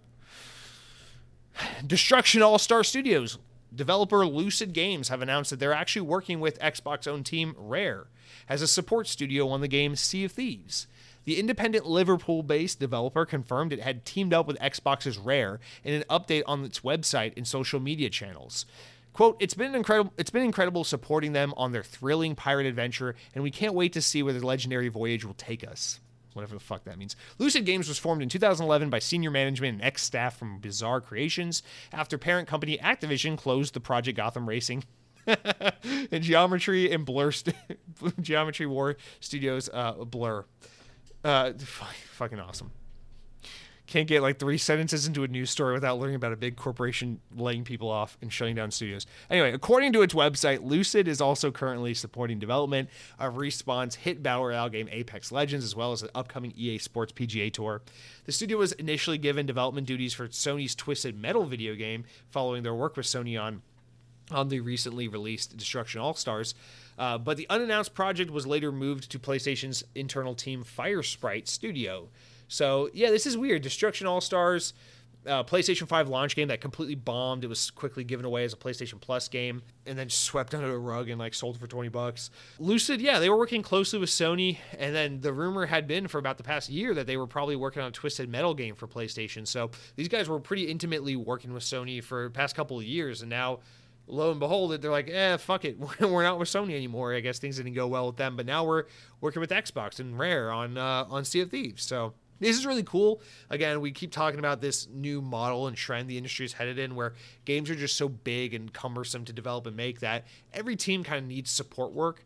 So, everyone's getting a support team to help them with it. The initiative's got fucking Crystal Dynamics. Now, Lucid Games is helping out Rare. This is just all commonplace stuff as we keep talking about more and more. So, I don't know. It's cool to see that Sea of Thieves is getting support work. I assume a lot of this probably has to do with more and more of the Rare team moving away from Sea of Thieves and starting to work on Everwild. Their prematurely announced game that's been in development for a long time and we probably won't see forever because that's the story of every Xbox game. But nonetheless, we're excited to learn more about that game, to see it in action, and it's cool to see that they're getting some support work to help, well, one, give Lucid Games a gig, because they clearly didn't hit the mark with Destruction All-Stars, and two, give Rare some ability to kind of step back and work on something other than Sea of Thieves, because I really like Sea of Thieves. I really admire and appreciate that game, but it does make me a little sad that Rare's kind of so tied up with that project, because I want to see Rare do more stuff, which is why I was so excited when they announced Everwild, because I'm like, oh, cool, they're doing other stuff. They're not just permanently on Sea of Thieves. Like, this is cool. Like, what is this? And then, of course, they rebooted it in like 2 years into development, and now that game's probably a billion years away from coming out. But nonetheless, it is just exciting to know that Rare is being kind of positioned to be able to do shit, and other teams are being able to be given work. I don't really know that this news story really needed to go up here in the main news segment, because I don't have a whole lot to say about it other than that. But cool thing to note, nice little palate cleanser from our first story. I think we can all agree. All right, next up, let's get negative again. VGC reports NVIDIA and Google have both expressed concerns to the FTC in the U.S. about Microsoft's proposed acquisition of Activision Blizzard, according to a new report. And Bloomberg is the report. They cite sources familiar with the matter who claim the two companies spoke with the FTC about their own issues with the potential deal. In December, the FTC announced plans to file a lawsuit in a bid to stop Microsoft's $69 billion acquisition of Activision, which argues it would enable the companies to suppress competitors. We've talked about it a million times before. Fuck off. Who cares? According to Bloomberg sources, both NVIDIA and Google provided information to support FTC's arguments that the acquisition could give Microsoft an unfair advantage in cloud subscription and mobile gaming. However, one source also claimed that while NVIDIA made a case for a need for equal and open access to games, it didn't directly oppose the acquisition. Microsoft continues to try and maintain that it wants to work with the concerned parties in order to satisfy the concerns they may have about the deal. Bloomberg talks about how Microsoft spokesperson David Cuddy said, we are prepared to address and have been proactive addressing issues raised by regulators and competitors to ensure the deal closes with confidence, blah, blah, blah. We want people to have more access to games, not less, whatever. But this is just more, again, this is just like the last story. This is probably something we could have put in like the stories of Model Amusement, but having not only two massive tech corporations with NVIDIA and Google now starting to raise concerns, and this is not, as the story even notes, not necessarily, especially with NVIDIA, them being like, okay, we're trying to block this deal or stop it from happening, but it is them being like, oh, we got some questions about this, we got some concerns, just more fuel on this fire, more uphill battle for Microsoft to conquer as they use $69 billion to try and buy Call of Duty instead of keep people employed. So I don't know. Again, I guess that could have gone into a different segment. But the next two stories, I'm confident, are big stories too. I'm excited to talk about, especially the last one. But let's get to that last one by way of first talking about this one. You like that roundabout talking? Guys, Ubisoft, they fucked up. We talked about it last week. Well, they fucked up again. Now we got to talk about that. From VGC, French trade union Solidaires Informatique has called on Ubisoft Paris workers to strike after the company delivered a worrying strategic update. Last week, following the news of the delayed Skull and Bones for the billionth fucking time, canceled 3 unannounced Ubisoft games, and planned to strengthen its focus on bigger brands and live services following weaker than expected software sales over the holiday season. Ubisoft also announced plans to make €200 million and cut costs over the next 2 years through targeting, restructuring, divesting, and non-core assets to usual natural attrition, which basically means layoffs. Guys, the economy is getting great, guys. Everyone's losing their jobs. This is fun shit.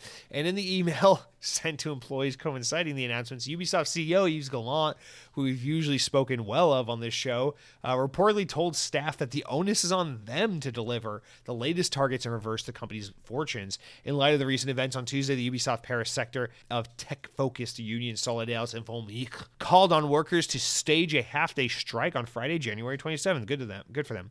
Quote, according to to Guillemot, the ball is in our court, but the money stays with them in their pockets, it wrote. In a statement, Mr. Guillemot announces the worrying future for Ubisoft, saying that if the request to employees to be especially careful and strategic with their spending, and it's an ironic comment to make considering the company's editorial strategy the last few years is, and it's and how the fact that he's not funny. Damn, I cannot read. Let me slow down. When Mr. Gilmont speaks of attrition and organization adjustments, it means staff reductions, dissecting studio closures, salary cuts, disguised layoffs, etc. On several occasions, Mr. Gilmont is trying to shift the blame once again onto several employees. He expects employees to mobilize, to give it their all, and to be as effective as possible and lean as possible. The words mean something over time. Managerial pressure, burnout, etc. Mr. Gilmont asks a lot of employees, but without any compensation. Solidaires Informatique, the French baguette, French onion soup publication, says that they issued a list of 4 demands to Ubisoft. They're seeking immediate 10% increase in salary for all all salaries to compensate for inflation, improved working conditions, including introduction of a 4-day work week. God, I fucking wish. They are also calling for transparency on the evolution of the workforce, both locally and globally, and a strong commitment against disguised dismissals and a condemnation of abuse managerial policies that push employees to resign. So, following this threat to strike, Yves Guillemot responds and goes, "Oops, I fucked up."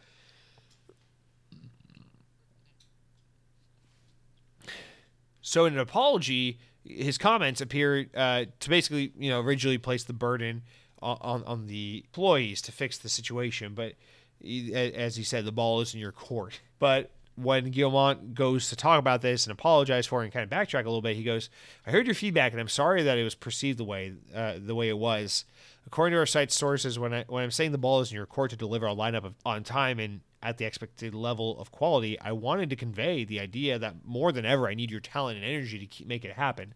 This is a collective journey that starts on the course with myself, with a leadership team to create the conditions for all of us to succeed together." So let me stop.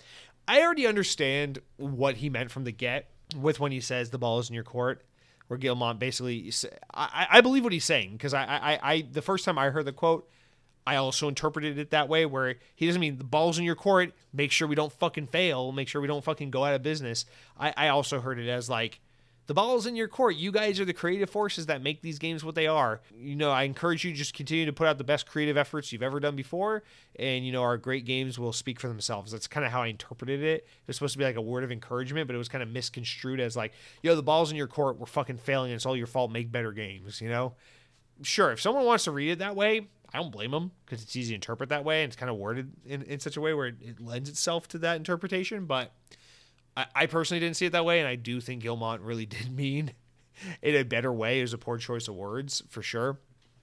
But either way, the problem with Ubisoft is so fucked. They have a staff of like 20,000, I think it's like over 20,000 team members, staff, which is like double what Microsoft just laid off, basically. So it's a huge staff, and basically they really, aside from like Far Cry 6 and Ubisoft's what was it, Assassin's Creed Valhalla, they really haven't had a hit in recent years, and so it's looking rough for Ubisoft. And I don't blame their team at all for making these demands, wanting a 4-day work week instead of a 5-day work week, wanting a 10% raise. Fuck, man, I want those things too. I'd be a hypocrite if I said I don't support this stuff. But it's funny because it's only funny, not like haha funny, but funny as in peculiar and interesting, because it puts Ubisoft deeper into the space they're in, where stock's not doing well, their recent games haven't performed well, they just canceled a bunch of games, they don't really have anything too exciting or promising on the horizon that's really going to save them from this kind of drought they're in. Recent releases have underperformed, and now on top of all of that, your staff is demanding a 4-day work week and an immediate 10% raise. As much as I support that, and as much as I wish for that to happen, I think what's most likely going to happen is Ubisoft's about to be hit with some massive layoffs, and that, again, it fucking sucks. Here's the thing: is this necessarily a one-to-one thing akin to what Microsoft just did? I don't really know, because you can make the argument that Ubisoft is kind of hurting, and they're at a point where they need to start letting people go in order to tighten things up and figure it out, and figure out how to stay afloat and keep the company going. I don't know. That's one thing. But is Ubisoft financially fit enough to be raising everyone's salary, not laying off a single soul, and just staying the course until things work out for them? I actually don't know. I know Ubisoft was once regarded as one of the biggest publishers in gaming. These days, they definitely feel like they've fallen from grace, and so I don't know where their financial standing is. I assume they're still in a relatively strong space because games like Assassin's Creed and Far Cry are among the best-selling, most lucrative properties in gaming history, and so I assume they're in a pretty strong situation despite their recent hiccups, and that it's really not so much an issue of is Ubisoft going to be out of business in the next few years, and more a situation of what is Ubisoft going to do to fix this before it gets worse. Does that make sense? So I don't know, man. Ubisoft is shooting themselves in the foot hard, and I think they need to come out and say, hey guys, here's what we got for this year, here's guaranteed what's coming out, and here's some games we can promise for you. They need to get that X-Defiant game out the door. They need to get some more concrete info on this Avatar game.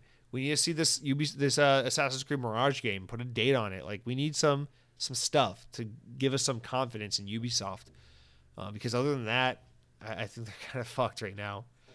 I hate to see it, but I don't see how Ubisoft gets out of the situation they're in without having to consolidate and downsize, and that's what they're talking about doing. So, on the contrary, I think these employees, not only are they not about to get the pay increase and the 4-day work week they're asking for, I think some of them are about to be without a job. So I don't wish that on anyone. I feel for them. I deeply, deeply hope it doesn't actually get to that, and that Ubisoft is able, because this is no doubt the true responsibility rests solely on the shoulders of the upper management, of the leadership, because the developers are going to make the games they want to make, or they're going to make the games you tell them to make. And when you look at all the live service trend chasing shit that Ubisoft has been putting out / announcing / canceling lately, what is clear to me is that this is a top-down thing where management is saying, we need a live service game, we need a Destiny, we need a Fortnite, we need something like that. This is not creatives on the ground level saying, my dream is to make a game that's Call of Duty adjacent called X-Defiant, and it has all the characters from your favorite Tom Clancy series. No pie in the sky, boots on the ground, young,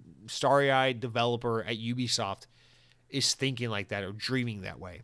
These are top-down games being pushed onto them. So it is tone-deaf for Guillemot to even say this, even if the intention was, I'm relying on you hardworking creatives to create great work to help pull us out of this dark period. Even if that is what he means, it's a little tone-deaf because it still falls on you and upper management for putting Ubisoft in this position where we're trend-chasing and not creating great games. I think there is a market in a world where everything is Apex Legends and Call of Duty Warzone, and that's what the other big publishers have going on. In a world where Microsoft is just fucking announcing games that they never put out, and then they have a successful live service game in Sea of Thieves. In this ongoing world where everything is consolidation and live service and battle passes and in-game concerts and Halloween events, I personally believe there's a market for a publisher that just makes really fucking kick-ass games. Make the game you want to make, and then focus on how you market that and how you reach an audience. Because I promise you, Ubisoft hasn't lost the ability to make good games. They have talented people who make great shit, who have great capabilities. Let them make some great games, and stop shoving the fucking Tom Clancy IP down these people's throats. Tom Clancy died like a decade ago. Let him just be dead. Leave him the fuck alone and let these guys make some video games. I promise you, they can pull themselves out of it. You just gotta truly trust in your team and stop trend chasing. I understand you want that steady live service income, but baby, it's not meant for everyone. All right, last story of the week, and this is the fun one. This is the one I'm looking forward to because we don't have to complain. We get to just have fun. Market research company NPD Group has revealed 2022's best-selling games in the United States for the whole year. Despite speculation and everyone's guessing that Elden Ring, Bandai Namco's Elden Ring, would be the best-selling game of the year, nope. In fact, Activision's Call of Duty Modern Warfare 2 came in at the number one spot on the annual software sales chart, topping monthly sales in October, November, and December, keeping in mind that the game came out October 27th, so it was really only out for like 2 months. So it took the top spot ahead of Bandai Namco's Elden Ring, which launched in February, Madden NFL 23 charted at number 3 for the year, followed by God of War Ragnarok and Lego Star Wars: A Skywalker Saga at 4 and 5. Pokemon games Arceus Scarlet Violet also made the chart because gamers will love shitty, broken, glitchy games and have proven that they will eat shit all day long just to defend their nostalgia for Pokemon. And FIFA 23 and Horizon Forbidden West and MLB The Show 22 also did insanely well. NPD's data includes physical and digital sales. In most cases, digital sales data isn't included in Nintendo games or for the Xbox and Switch versions of MLB Show 22. So keep that in mind as we read the top 10 best-selling games for the year in the U.S. Number 1, Call of Duty Modern Warfare 2. Number 2, Elden Ring. Number 3, Madden NFL 23. Number 4, God of War Ragnarok. Number 5, Lego Star Wars: The Skywalker Saga. Really strong sales. Number 6, Pokemon Scarlet and Violet. Keeping in mind that digital sales are not counted, so it would probably be higher than 6. Number 7, FIFA 23, Electronic Arts. That's actually kind of, I don't know why I expect that to be higher. I expected it to be better selling than Madden. That surprised me a little bit, especially considering World Cup was this past year. Anyway, number 8, Pokemon Legends Arceus. Again, digital sales not counted, so it might even be higher than that. Number 9, Forbidden West, Horizon Forbidden West. And number 10, MLB The Show. That is strictly the PlayStation sales, not the Nintendo and Xbox sales that counted. So that's, I mean, sports games always do well, so that's not surprising. But MLB, I don't know that it only makes the top 10. That's pretty impressive. It actually usually doesn't. FIFA, I'm a little surprised, didn't chart higher than it did. And then those 2 Pokemon games might be higher on the list. I'm sure Scarlet and Violet are higher on the list. They're probably more like at the number 3 spot, number 4 or 3. Very fun to look at. And you can compare that to December's number. So that is the top 10 best-selling games for the entire year of 2022. But we also got December's number. So they deviate a little bit. Look at this. For December, the best-selling game of the month was Modern Warfare 2, no surprise. Scarlet and Violet Pokemon, no surprise. Ragnarok, God of War, no surprise. Madden NFL 23 at number 4. FIFA at number 5. Sonic Frontiers at number 6. Pretty good. I'll take it. Elden Ring at 7, Need for Speed Unbound at number 8, pretty good. That game looks like it bombed because it immediately went on sale. No one ever talked about it, so good to see that it at least charted, so it's probably doing well enough to justify its existence. And Mario Kart 8 was at number 9 because God fucking hates us all. Crisis Core Final Fantasy VII Reunion was the number 10 best-selling game of the year, which is also pretty impressive. It's a PSP game remade for Xbox and PlayStation. Very impressive. All right, guys, so with that said, that is it for our news this week. Remember, we don't just stop there. We're not crazy people. We do have a little bit more news to talk about, but it's not actual juicy news. It is the important enough news. Stories important enough to make the podcast, but not important enough to warrant their own discussions, of which we have about 5 or 4. I don't know. Let's run through them real quick. Rapid fire, baby. GameSpot reports that Halo Infinite is back with yet another live event in Season 2 called Joint Fire. Just like the most recent live events, Joint Fire doesn't have any narrative purpose, but instead offers free cosmetic items and a 10-tier battle pass as in a new mode called Joint Ops. It's like a Capture the Flag spin-off mode. Next up, VGC reports Warner Bros. Games has confirmed details for graphics modes on the Xbox versions of Hogwarts Legacy. In an update on its site, publishing label Portkey Games, those transphobic freaks, said that the new gen console version of Hogwarts Legacy will offer multiple graphic modes, including Fidelity, which will run at 30 FPS, and Performance, which will target 60 FPS. I'm sure it'll probably be 30 4K or 60 1080 or 16 1440. I don't care. You go for 60 if you're a normal person. It was also the game will also have a graphics mode for players with TVs that support variable refresh rates. PC specs for the game were also recently released, as well as the fact that the game will be an 85 gigabyte download on PC. So expect somewhere in that range for Xbox as well. Next up, VGC reports the European Commission is reportedly due to voice their concerns over Microsoft's proposed Activision Blizzard, whatever acquisition, Blizzard EU set concerns, statements of objections, whatever. Next up, VGC reports that Infinity Ward has delayed the launch of Warzone 2 and Modern Warfare 2 Season 2, it's a lot of twos, until mid-February, which is the second month. So Warzone 2 was delayed till on Modern Warfare 2 Season 2 for the 2 month of the year. Previously expected to launch at the start of February based on the Battle Pass countdown tier list, the second season of content will now arrive on February 15th. Season 2 includes new content and will, with the return of the Resurgence and a brand of new small maps for Warzone. Quote, ranked players A ranked playlist is also coming back for Modern Warfare 2, along with new multiplayer maps, modes, and weapons, and more. Season 2 will reportedly feature a new multiplayer map, Castle, which was originally included in Call of Duty World at War, and then remastered for Call of Duty Vanguard last year. World at War, the goated Call of Duty game, 2008's best. Next up, VGC relays that the critically acclaimed horror game Friday the 13th Killer Puzzle is being pulled from sale next week. The official website notes developer Blue Wizard Digital that the game will no longer be available beginning January 23rd. I guess they lost the license to the game, so if you want to play it, make sure you download it now or else it'll be gone forever. Players who already have the game downloaded or purchased in its in-game content will continue to have access, but you will not be able to download it going forward or purchase it going forward. It will be taken down from all storefronts, including the Xbox Marketplace store, whatever. Lastly, VGC reports that an upcoming Rainbow Six movie will be directed by Chad Stahelski. Oh, they confirmed it. The Hollywood Reporter, those little rascals, reported that director of the John Wick films has signed on to helm the upcoming Paramount Pictures film. It's already been confirmed that back in 2018 that Paramount was working on 2 films based on Tom Clancy movies. And you know what? I just asked to please show some respect and let Tom Clancy just lay dead because he's fucking dead. Stop milking his name. But if I'm being completely honest, a Rainbow Six movie actually sounds like something I probably would watch. So fuck me. I'm part of the problem. Guys, that's it for all of our news this week. With that said, we can now go to the final and best segment of the podcast, which is no doubt the comment section. You know how it works. You go over to youtube.com/XboxOnPodcast, click on the latest episode of the podcast, drop a comment. I don't care what it is. You can tell me I'm a socialist liberal freak. You can tell me that my hair looks like shit. You can tell me that Taco Bell was never good and that was all in my head. You can tell me that Sonic's pretty cute, but you don't like his games. You just think his ass is nice. I don't really care what you say. Just write a fucking comment and I'll read it because I'm desperate for your attention. Thank you so much to the 9 people that wrote in this week. We got 9 entries, so a lot to get through, guys. Let's get straight into it. Mr. Maug writes in and says, Cronky's getting married? That's what I get for missing a live streams, I guess. I'm sad Nobody Saves the World is gone from Game Pass. Stop. You haven't missed live streams. I haven't been doing them because I'm working on a YouTube video, quote unquote.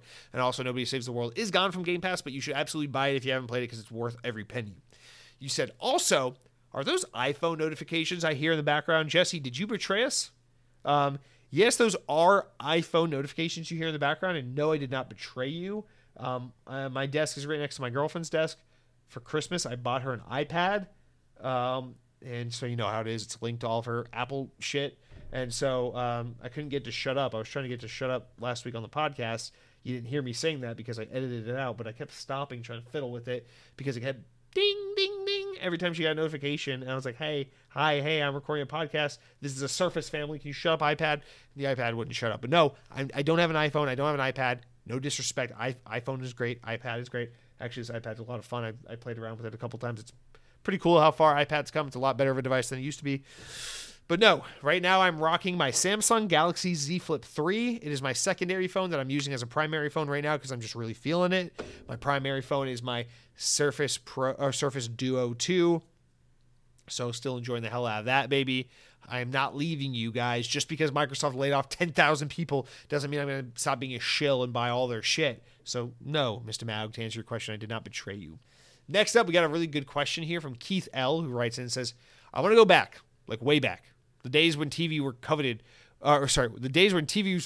with wood paneling, and the remote was going to change. Was you going to change the channels because you were supposed to be good when in reality it was a child labor. Oh wait, repress.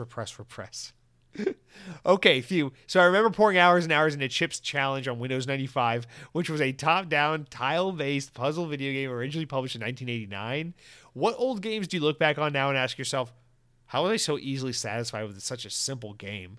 Keith L., thank you for writing in. I remember when the TV remote would get lost, and so you'd have to go up to the TV to manually change the channels, but you also lived in a house with like 20,000 other kids because your parents had too many kids, and so one of the motherfuckers pushed the channel button in too far, and now the channel button was like sunk into the TV, and so you kind of had to like stick your pinky finger into the socket where the channel button was and risk electrocution just to switch from MTV to the Disney Channel. And you're like, God, I hope this is fucking worth it. And then you get there and you're like, God damn it, it's fucking Kim Possible.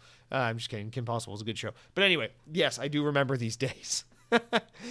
But no, I think your question's a lot of fun. Very good question. I have a hard time answering this because I think a lot of the shit I played as a young kid, I still play today. I remember I played, like, my earliest gaming memories, my brother had a Game Boy and we would play Mario.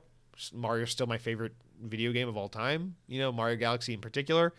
I think about the first console we had as a family was a PlayStation 1.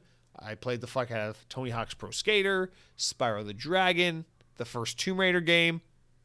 I stand by all those franchises today and think they're all still pretty great. So it's hard for me to think back, but then I try to dig a little deeper. I'm like, there's some other shit I'm not remembering. And then I remembered the early days of PC gaming, kind of like what you're talking about, the educational games. I remember there was a Toy Story game I bought from a school book fair in like 2002. And it was like you boot up the game, it's like Andy's bedroom, and you click on like different parts of the bedroom. They open up different educational mini games. Like the Buzz Lightyear one was like a asteroid blasting math equation thing, or they had like a typing of the dead kind of like one. I don't even remember all of them, but it was just a stupid educational Toy Story game that I got at a school book fair in like first grade or something like that. And I remember I would put so many hours into that shit. And today, if you asked me to play that, I'd be like, maybe I can make an interesting YouTube video out of it, but I don't know what I wouldn't play that game. Like, what the fuck do you do with that? I definitely played a lot of like Freddy Fish, Pajama Sam type point and click kiddie adventure games, but I wouldn't say I wasted my time with like, I wouldn't say it was such a simple game. Like those games were kind of cool then, and I don't know, I'm sure they're kind of cool now. I will say this, my favorite games have always been 3D platformers. 3D platforming is still my favorite genre to this day. But I remember growing up playing the Pac-Man World games, Pac-Man World 1 and 2 on PS1 and PS2. And they recently re-released Pac-Man World 1 last year on Xbox Series X and everything's HD remaster, whatever. I remember excitedly downloading this, be like, oh my God, I'm going to relive my childhood. And then I played it and I was like, wow, this game kind of sucks. Pac-Man World 1 was not a good game. And I look back, I'm like, there's a couple little 3D platformers I liked as a kid that I'm like, I'll be honest, maybe a hot take. I don't think Crash Bandicoot was ever really that good. I like the spin-off Crash games, like the racing one and Crash Bash, more than I like the actual mainline Crash games. I kind of find Crash to be obnoxiously hard and not that satisfying. So I might say Crash Bandicoot is one of those games for me that I'm just like, why did I like this game as a kid? I don't know. I'm sure we all played a lot of shit. I guess really the last answer I'll give, and probably really the biggest answer I should have given, was just movie licensed bullshit. I would play any fucking game based on a movie I liked. And luckily, we got lucky a lot as kids, especially like when I grew up. I think we got lucky a lot. Like we would play, like Spider-Man 2, Sam Raimi's Spider-Man 2. Phenomenal game. Just happened that way, right? I remember Spider-Man, basically a lot of Spider-Man games for me for licensed movie games. But I always had fun playing like the Incredibles beat 'em up, or like whatever Pixar or Disney movie had a licensed tie-in game, whatever Toy Story platformer game they had. I feel like we always got pretty lucky. I enjoyed a lot of those games, but a couple in particular I remember that are definitely shit games that I absolutely played a lot of anyway for some reason, because I convinced myself I needed to play these games.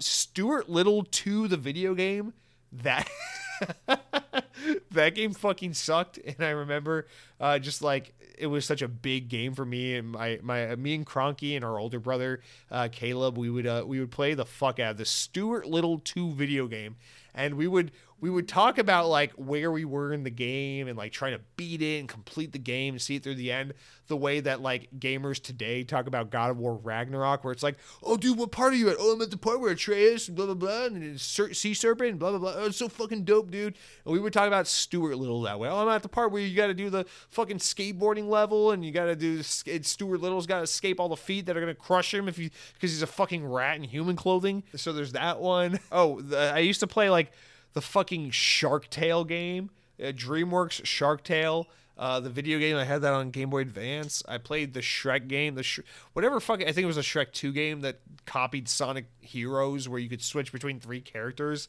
I played that shit a little bit on GameCube. I don't know why the fuck I would play those games and just live with that. That's borderline child abuse for those games, for parents to let their kids play those games, but I don't know. Great question. It definitely sets the imagination off on a tangent, but I'd be interested to know what other kind of just simple games or ridiculous games we used to play as kids and what you guys have to think about that.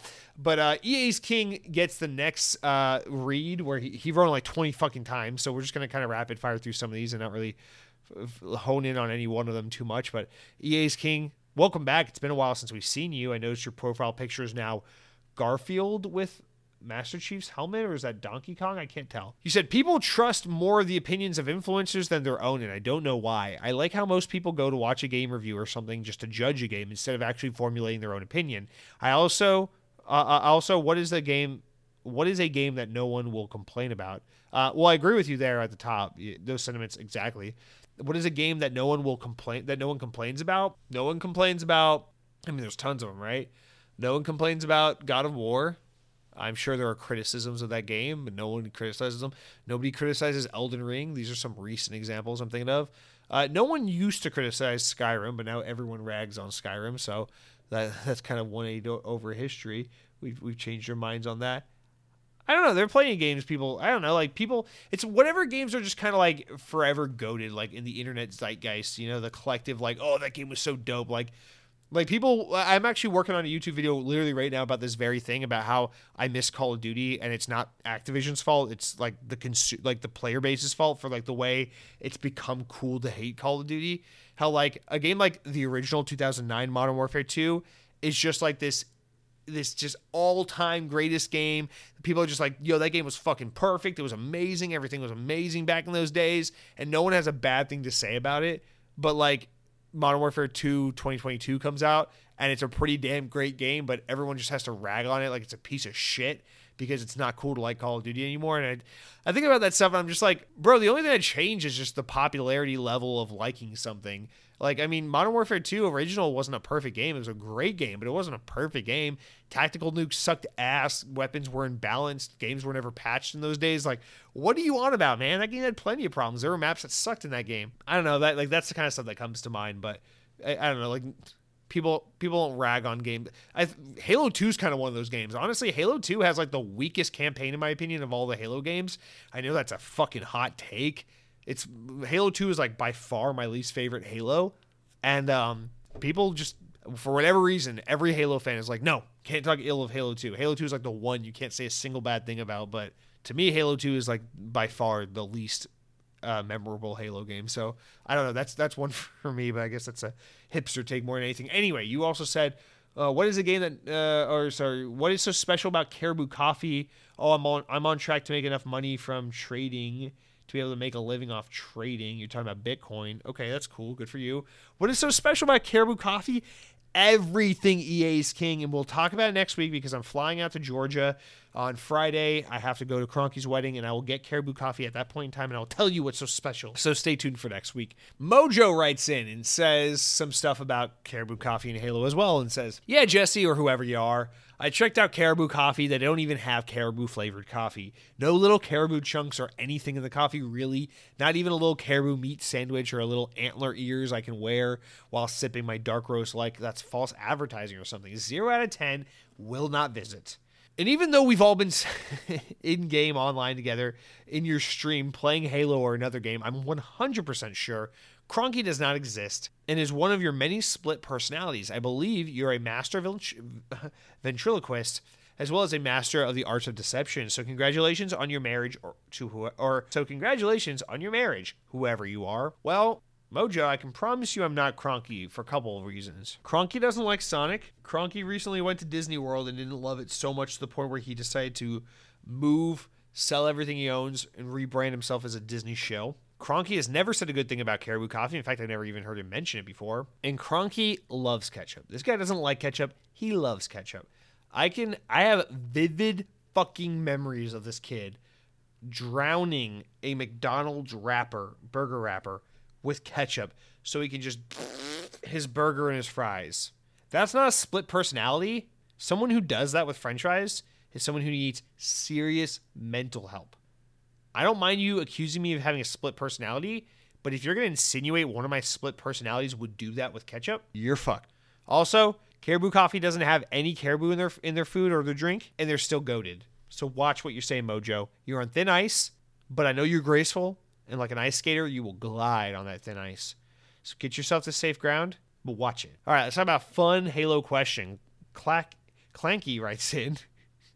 Fucking Clanky, I need you to change your name so people don't think I'm making this shit up. You said, my comments are usually drawn out, but this week I'm going to keep it short. My top 2 favorite Halo games of all time, or what are your top 2 favorite Halo games of all time and your least 2 favorite Halo games of all time? Evaluate from 2 different perspectives. 1, accounting for nostalgia bias, and 2, being as objective as possible. Okay. Evaluate from 2 different perspectives. Okay. This is a really fun question. I think you even added all the little caveats to make it as fun as possible. So thank you for the write-in. This is a very fun question. And God, I swear to fucking Christ, this is not me. This is not Cronky. This is a different person. Please, for the love of God. But yeah, so 2 favorite Halo games of all time and 2 least favorite Halo games of all time. From 1, the perspective of nostalgia, and 2, from the perspective of being just as objective as possible. Okay, I think from the fun version, actually, let's do it the other way around. Let's do the objective one. I think objectively, the best Halo games are 1, because it establishes the franchise, it establishes the world, the franchise, the IP, the platform of Xbox. So it has to be 1. And then I think the second one, I struggle. It's either 2 or 3 from an objective point of view, because I want to say 2 because of Xbox Live. That game shepherds Xbox Live into existence the way Halo Combat Evolved shepherded the Xbox brand into existence. But Halo 3, I think, is the definitive quintessential Halo multiplayer experience that I think more people played. It has aged more gracefully and is better.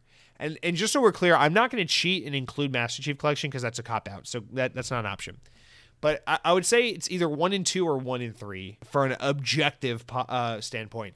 I think I think if we're talking objectively, what are the worst Halo games?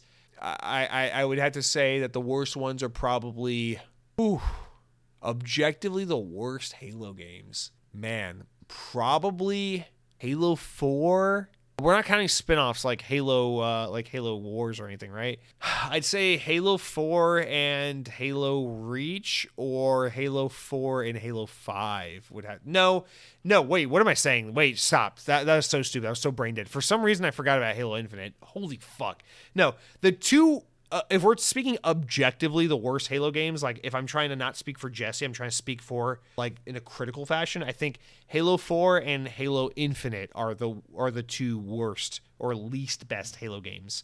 Now, keep in mind that those are not my opinions. That's me trying to guess based on, like, objective information. It's kind of hard because favorite and least favorite is a subjective thing, and I'm trying to use an objective viewpoint, so it doesn't totally work out. But the reason I would say 1 and 2 are the most important, because 1 and 2 kind of shepherd in Xbox and Xbox Live and really validate first-person shooters and online games on console.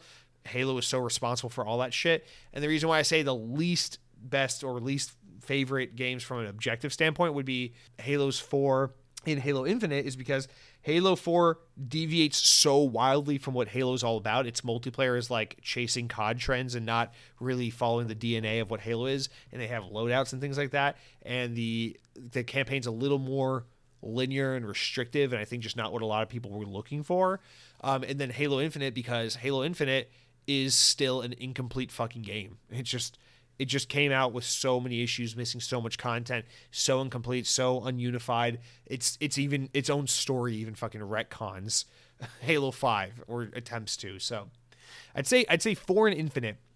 But if we're talking about my favorites, completely different answers, because if we're talking from a nostalgic and subjective perspective, I would say that the 2 best Halo games of all time, without a doubt, no questions asked, Halo 3 and Halo 5. I don't care what anyone says. You make fun of me until you're blue in the face. You'll never hurt my feelings. I so proudly stand by it. Halo 3 and Halo 5 are the best Halo games ever made. People overreacted to high hell about Halo 5.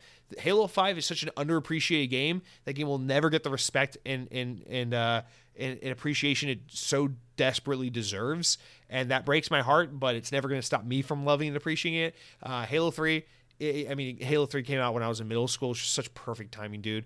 That game just defined my youth. Playing Xbox Live, playing Halo with friends, just top 3 gaming experiences for me my entire life. I'll just never be able to experience something like what Halo 3 brought to me. It was just so special. And then Halo 5 just personally, I just love that fucking game. I think the multiplayer is phenomenal. I love the art style, the way they changed the art style. I think the campaign's fucking awesome. I love the direction they were taking the game in. Yes, there are some hiccups and some issues, things I wish they could have done differently, but I think generally the direction they were taking that story was so fucking badass. It was such peak sci-fi storytelling, and then a bunch of salty little chubby fucking neckbeard fanboys were like, "Me, it's not the Halo I want."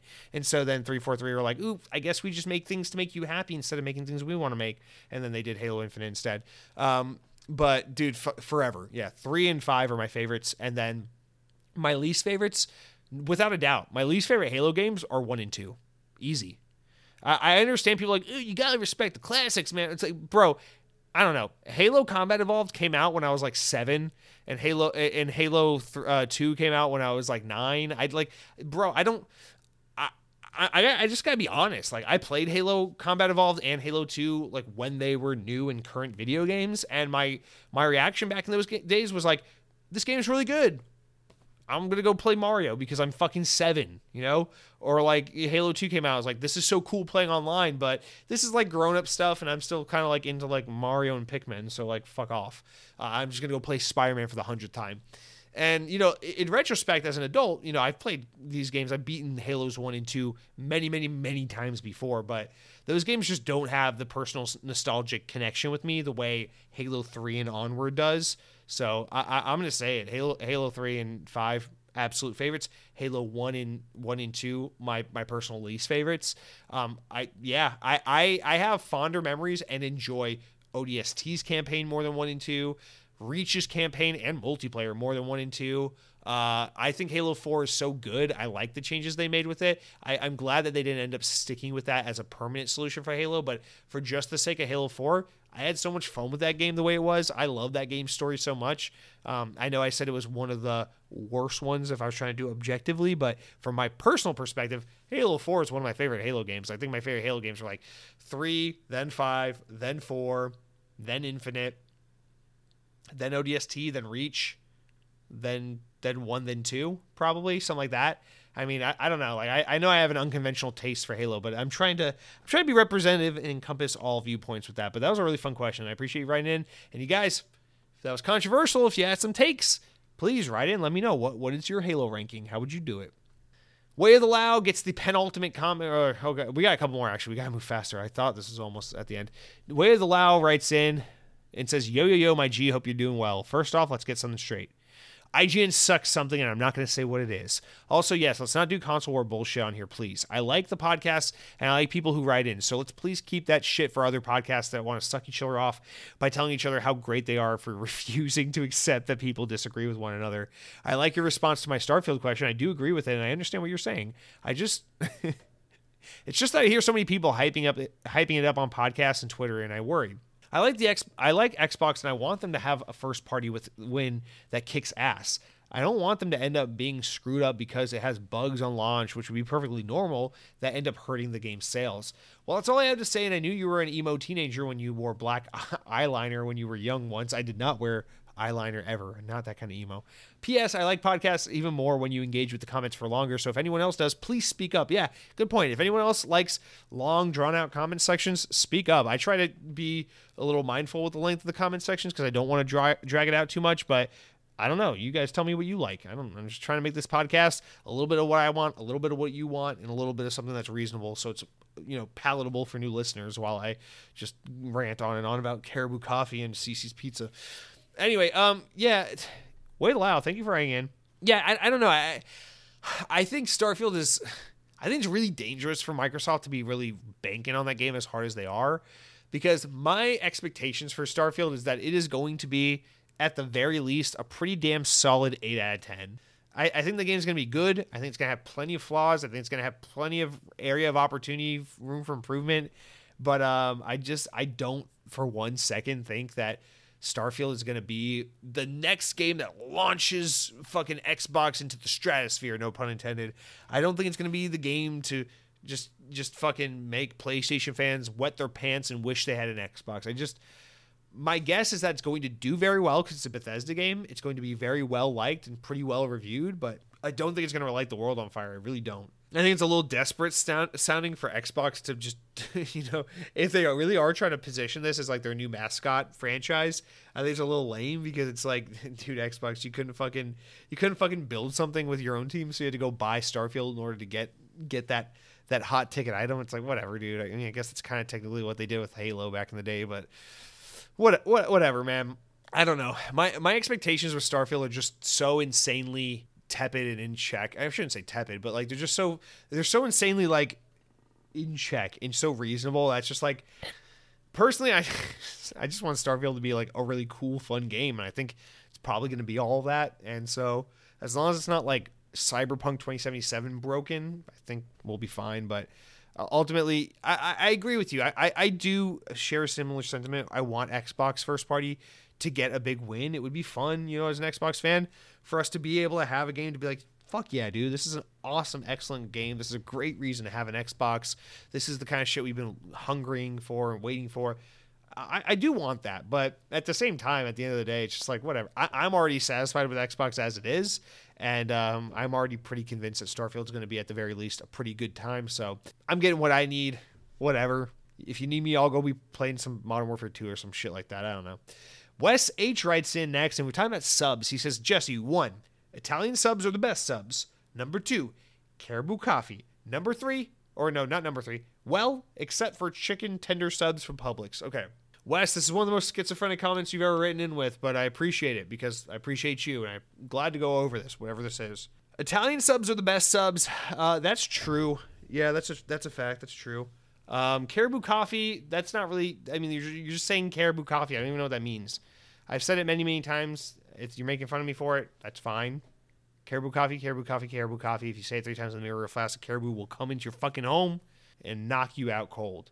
And yeah, the Publix chicken tender sub is pretty damn excellent. For those who don't know what Publix is, it is a regional grocery store here in the Southeast United States. I think it's starting to slowly expand more and more. I know it goes as far north as Virginia for sure. So, bro, if you ever have the chance to try Publix, Publix is good shit. They have a really good bakery and a really good deli. Their sandwiches are pretty solid. But the Publix chicken tender sub is very good. The house-made bread, house-made sub roll. You get some Publix house-made chicken tenders in there. Like it with some smoked Gouda or Chipotle Gouda. Mayo on both sides. Okay? Don't toast it. I know a lot of people think you gotta toast the sandwich. I don't toast it. White bread, foot long, mayo on both sides, chicken tenders, Chipotle Gouda or smoked Gouda, your choice. Then you top it with the garlic pickles, raw onions, lettuce, tomato, pepper. You don't need salt because the chicken's already super salty, so just some black pepper. Bro, that's all you need. Wrap that fucker up. That is a good sandwich right there. I know some people like to do like the habanero ranch or this or that. You can do all that. It's good. It's fine, but that's how I get my Publix chicken tender sub. It's good shit. But I will be honest, the chicken tender sub has not been my go-to Publix sub for a very long time. These days, I usually go for, I dress them pretty much all the same, but I usually go for the ultimate sub. Not the Italian, not the chicken tender. I go for the ultimate. Boar's Head Ultimate. You got your fucking roast beef, your turkey, your ham. Again, you get your smoked Gouda, mayo on both sides, white bread, foot long. Don't toast it. Garlic pickles, lettuce, tomato, raw onion, black pepper. You can put a little deli sauce on there if you want. You like oil herb deli sauce. Put a little of that on there if you want. Not required, but acceptable. Woo! You get a stack of fucking Pringles. Grab yourself a zero sugar Pepsi or something like that. You put on some Nathan for You or fucking Seinfeld. Or you put on Always Sunny in Philadelphia. You put on Malcolm in the Middle. You put on King of the Hill. You put on one of those legendary TV shows like that. That's the perfect fucking day, man. Perfect day. You're done. You wash your hands so they're not oily and greasy. Can't have that. And then you can go play some Halo or Call of Duty. What a great day off that it would be. Damn. Cronky writes in and says, I doubt Starfield will be stealth dropped. I think it's going to get a release date about 8 weeks or so at least at the event, and then they'll go hard with ads. I think that's a good point as well. I actually am more on your side the more I think about this as well, because Starfield's such a big budget game. You could stealth drop it, and that would be a mindfuck moment, but you got to go with a heavy marketing push on this game. Like, you got to get that Sunday Night Football ad going and all that shit. You can't just stealth drop a game that presumably costs like $200 million to make. So I think I agree with you, Cronky. By the way, that's Cronky's last comment before he's a married man. And our final comment of the week comes from none other than the OG, the most beloved commenter of all time, Mr. Dead Captain James, who don't think I didn't notice. You changed your profile picture on YouTube. I see a dirt bike. I didn't know you ride dirt bikes. Let me know about that. What's the story behind that? You ride dirt bikes? Tell me about that. You ride dirt bikes? Anyway, Dead Captain James' comment reads, I went to Taco Bell today. The new salsa verde burrito is actually bad. The Chipotle Ranch chicken burrito is the only good thing I like at Taco Bell. Well, Dead Captain James, while I'll defend what you had to say, I don't agree with what you had to say. What is it? While I don't agree with what you had to say, I'll defend to the death your right to say it. I don't think the salsa verde burrito is bad, but from my experience, I thought it was underwhelming. Not bad, but underwhelming. And I agree that there are better things to have. That Chipotle Ranch chicken burrito you're talking about on the $2 menu, like the salady ranch wrap burrito, that thing is pretty good. I've had that. It's pretty low calorie, too. I've had that a handful of times. It is pretty good. But I stand by what I said. That beefy melt burrito, which is sandwich, we just named all three of them. This is the Chipotle Ranch chicken burrito, the salsa verde chicken burrito, and then the beefy melt burrito. That beefy melt one that's the one to get. That's the best of the three, in my opinion, my humble opinion. But it's not. You said the only good thing at Taco Bell, the only thing you like at Taco Bell, bro. Dead Captain James, please write in. Say it ain't so, man. You talking about you don't like the chicken chalupa supreme? You don't like the Crunchwrap Supreme with chicken, not beef? You don't like the fucking cheesy gordita crunch with chicken, not beef? You don't like the fucking chicken quesadillas, the steak quesadillas, the beef quesadilla? I don't even know. I get chicken quesadillas when I get them. Oh my god, you don't like those? Some fucking chicken taco supremes? Oh my god. Dead Captain James, please, sir. There are plenty of good things at Taco Bell. And just like plenty of good things at Taco Bell, all good things must come to an end. And that is why it is my pleasure to report to you that you are set free. The podcast is over. Run along, children. Thank you so much for listening. We have reached the end of the show. As always, guys, I appreciate your support. Appreciate those of you who listen all the way through the end. And if you have the means to do so, if you could go over to YouTube, you subscribe to YouTube. We're at 280 or 984. We're like 15 shy or so from hitting 1,000 subscribers. But if you're an iTunes user, if you could leave a five star, please. If you could leave a 5-star review on iTunes, 5-star on Stitcher, Google, whatever you use, I'd greatly appreciate it. Trying to get this show out there to a new audience, as many people as possible. We got to grow it, guys, because I bought razors the other day and they were super fucking expensive, and I used a coupon and it was still so expensive. And I just thought to myself, man, what if we can get Xbox on big enough to where I can get a sponsor like Dollar Shave Club? Then I don't have to buy really expensive razors all the time. So guys, please help share the love, share the show with your friends and people you know. Leave a 5-star review, hit subscribe, help me to grow the show so that one day I can save money on razors by being sponsored by Dollar Shave Club. You scratch my back, I'll shave yours. You like that Dollar Shave Club? That's what I'll say. You scratch my back, I'll shave yours. Dollar Shave Club. I'm pretty good at this, guys. Yeah, I know. I'm pretty much boring to sell other businesses' products to an audience of Xbox fans. But anyway, thank you all so much for listening. All joking aside, I hope you guys have a great week. Take care, be well, eat good food, spend time with your loved ones, play some good video games. Remember, next Wednesday, the Xbox Bethesda Developer Direct. So really exciting news. Really excited to talk to you next week about all that. Cronky, congrats on the marriage, hopefully. Until next week, power your dreams.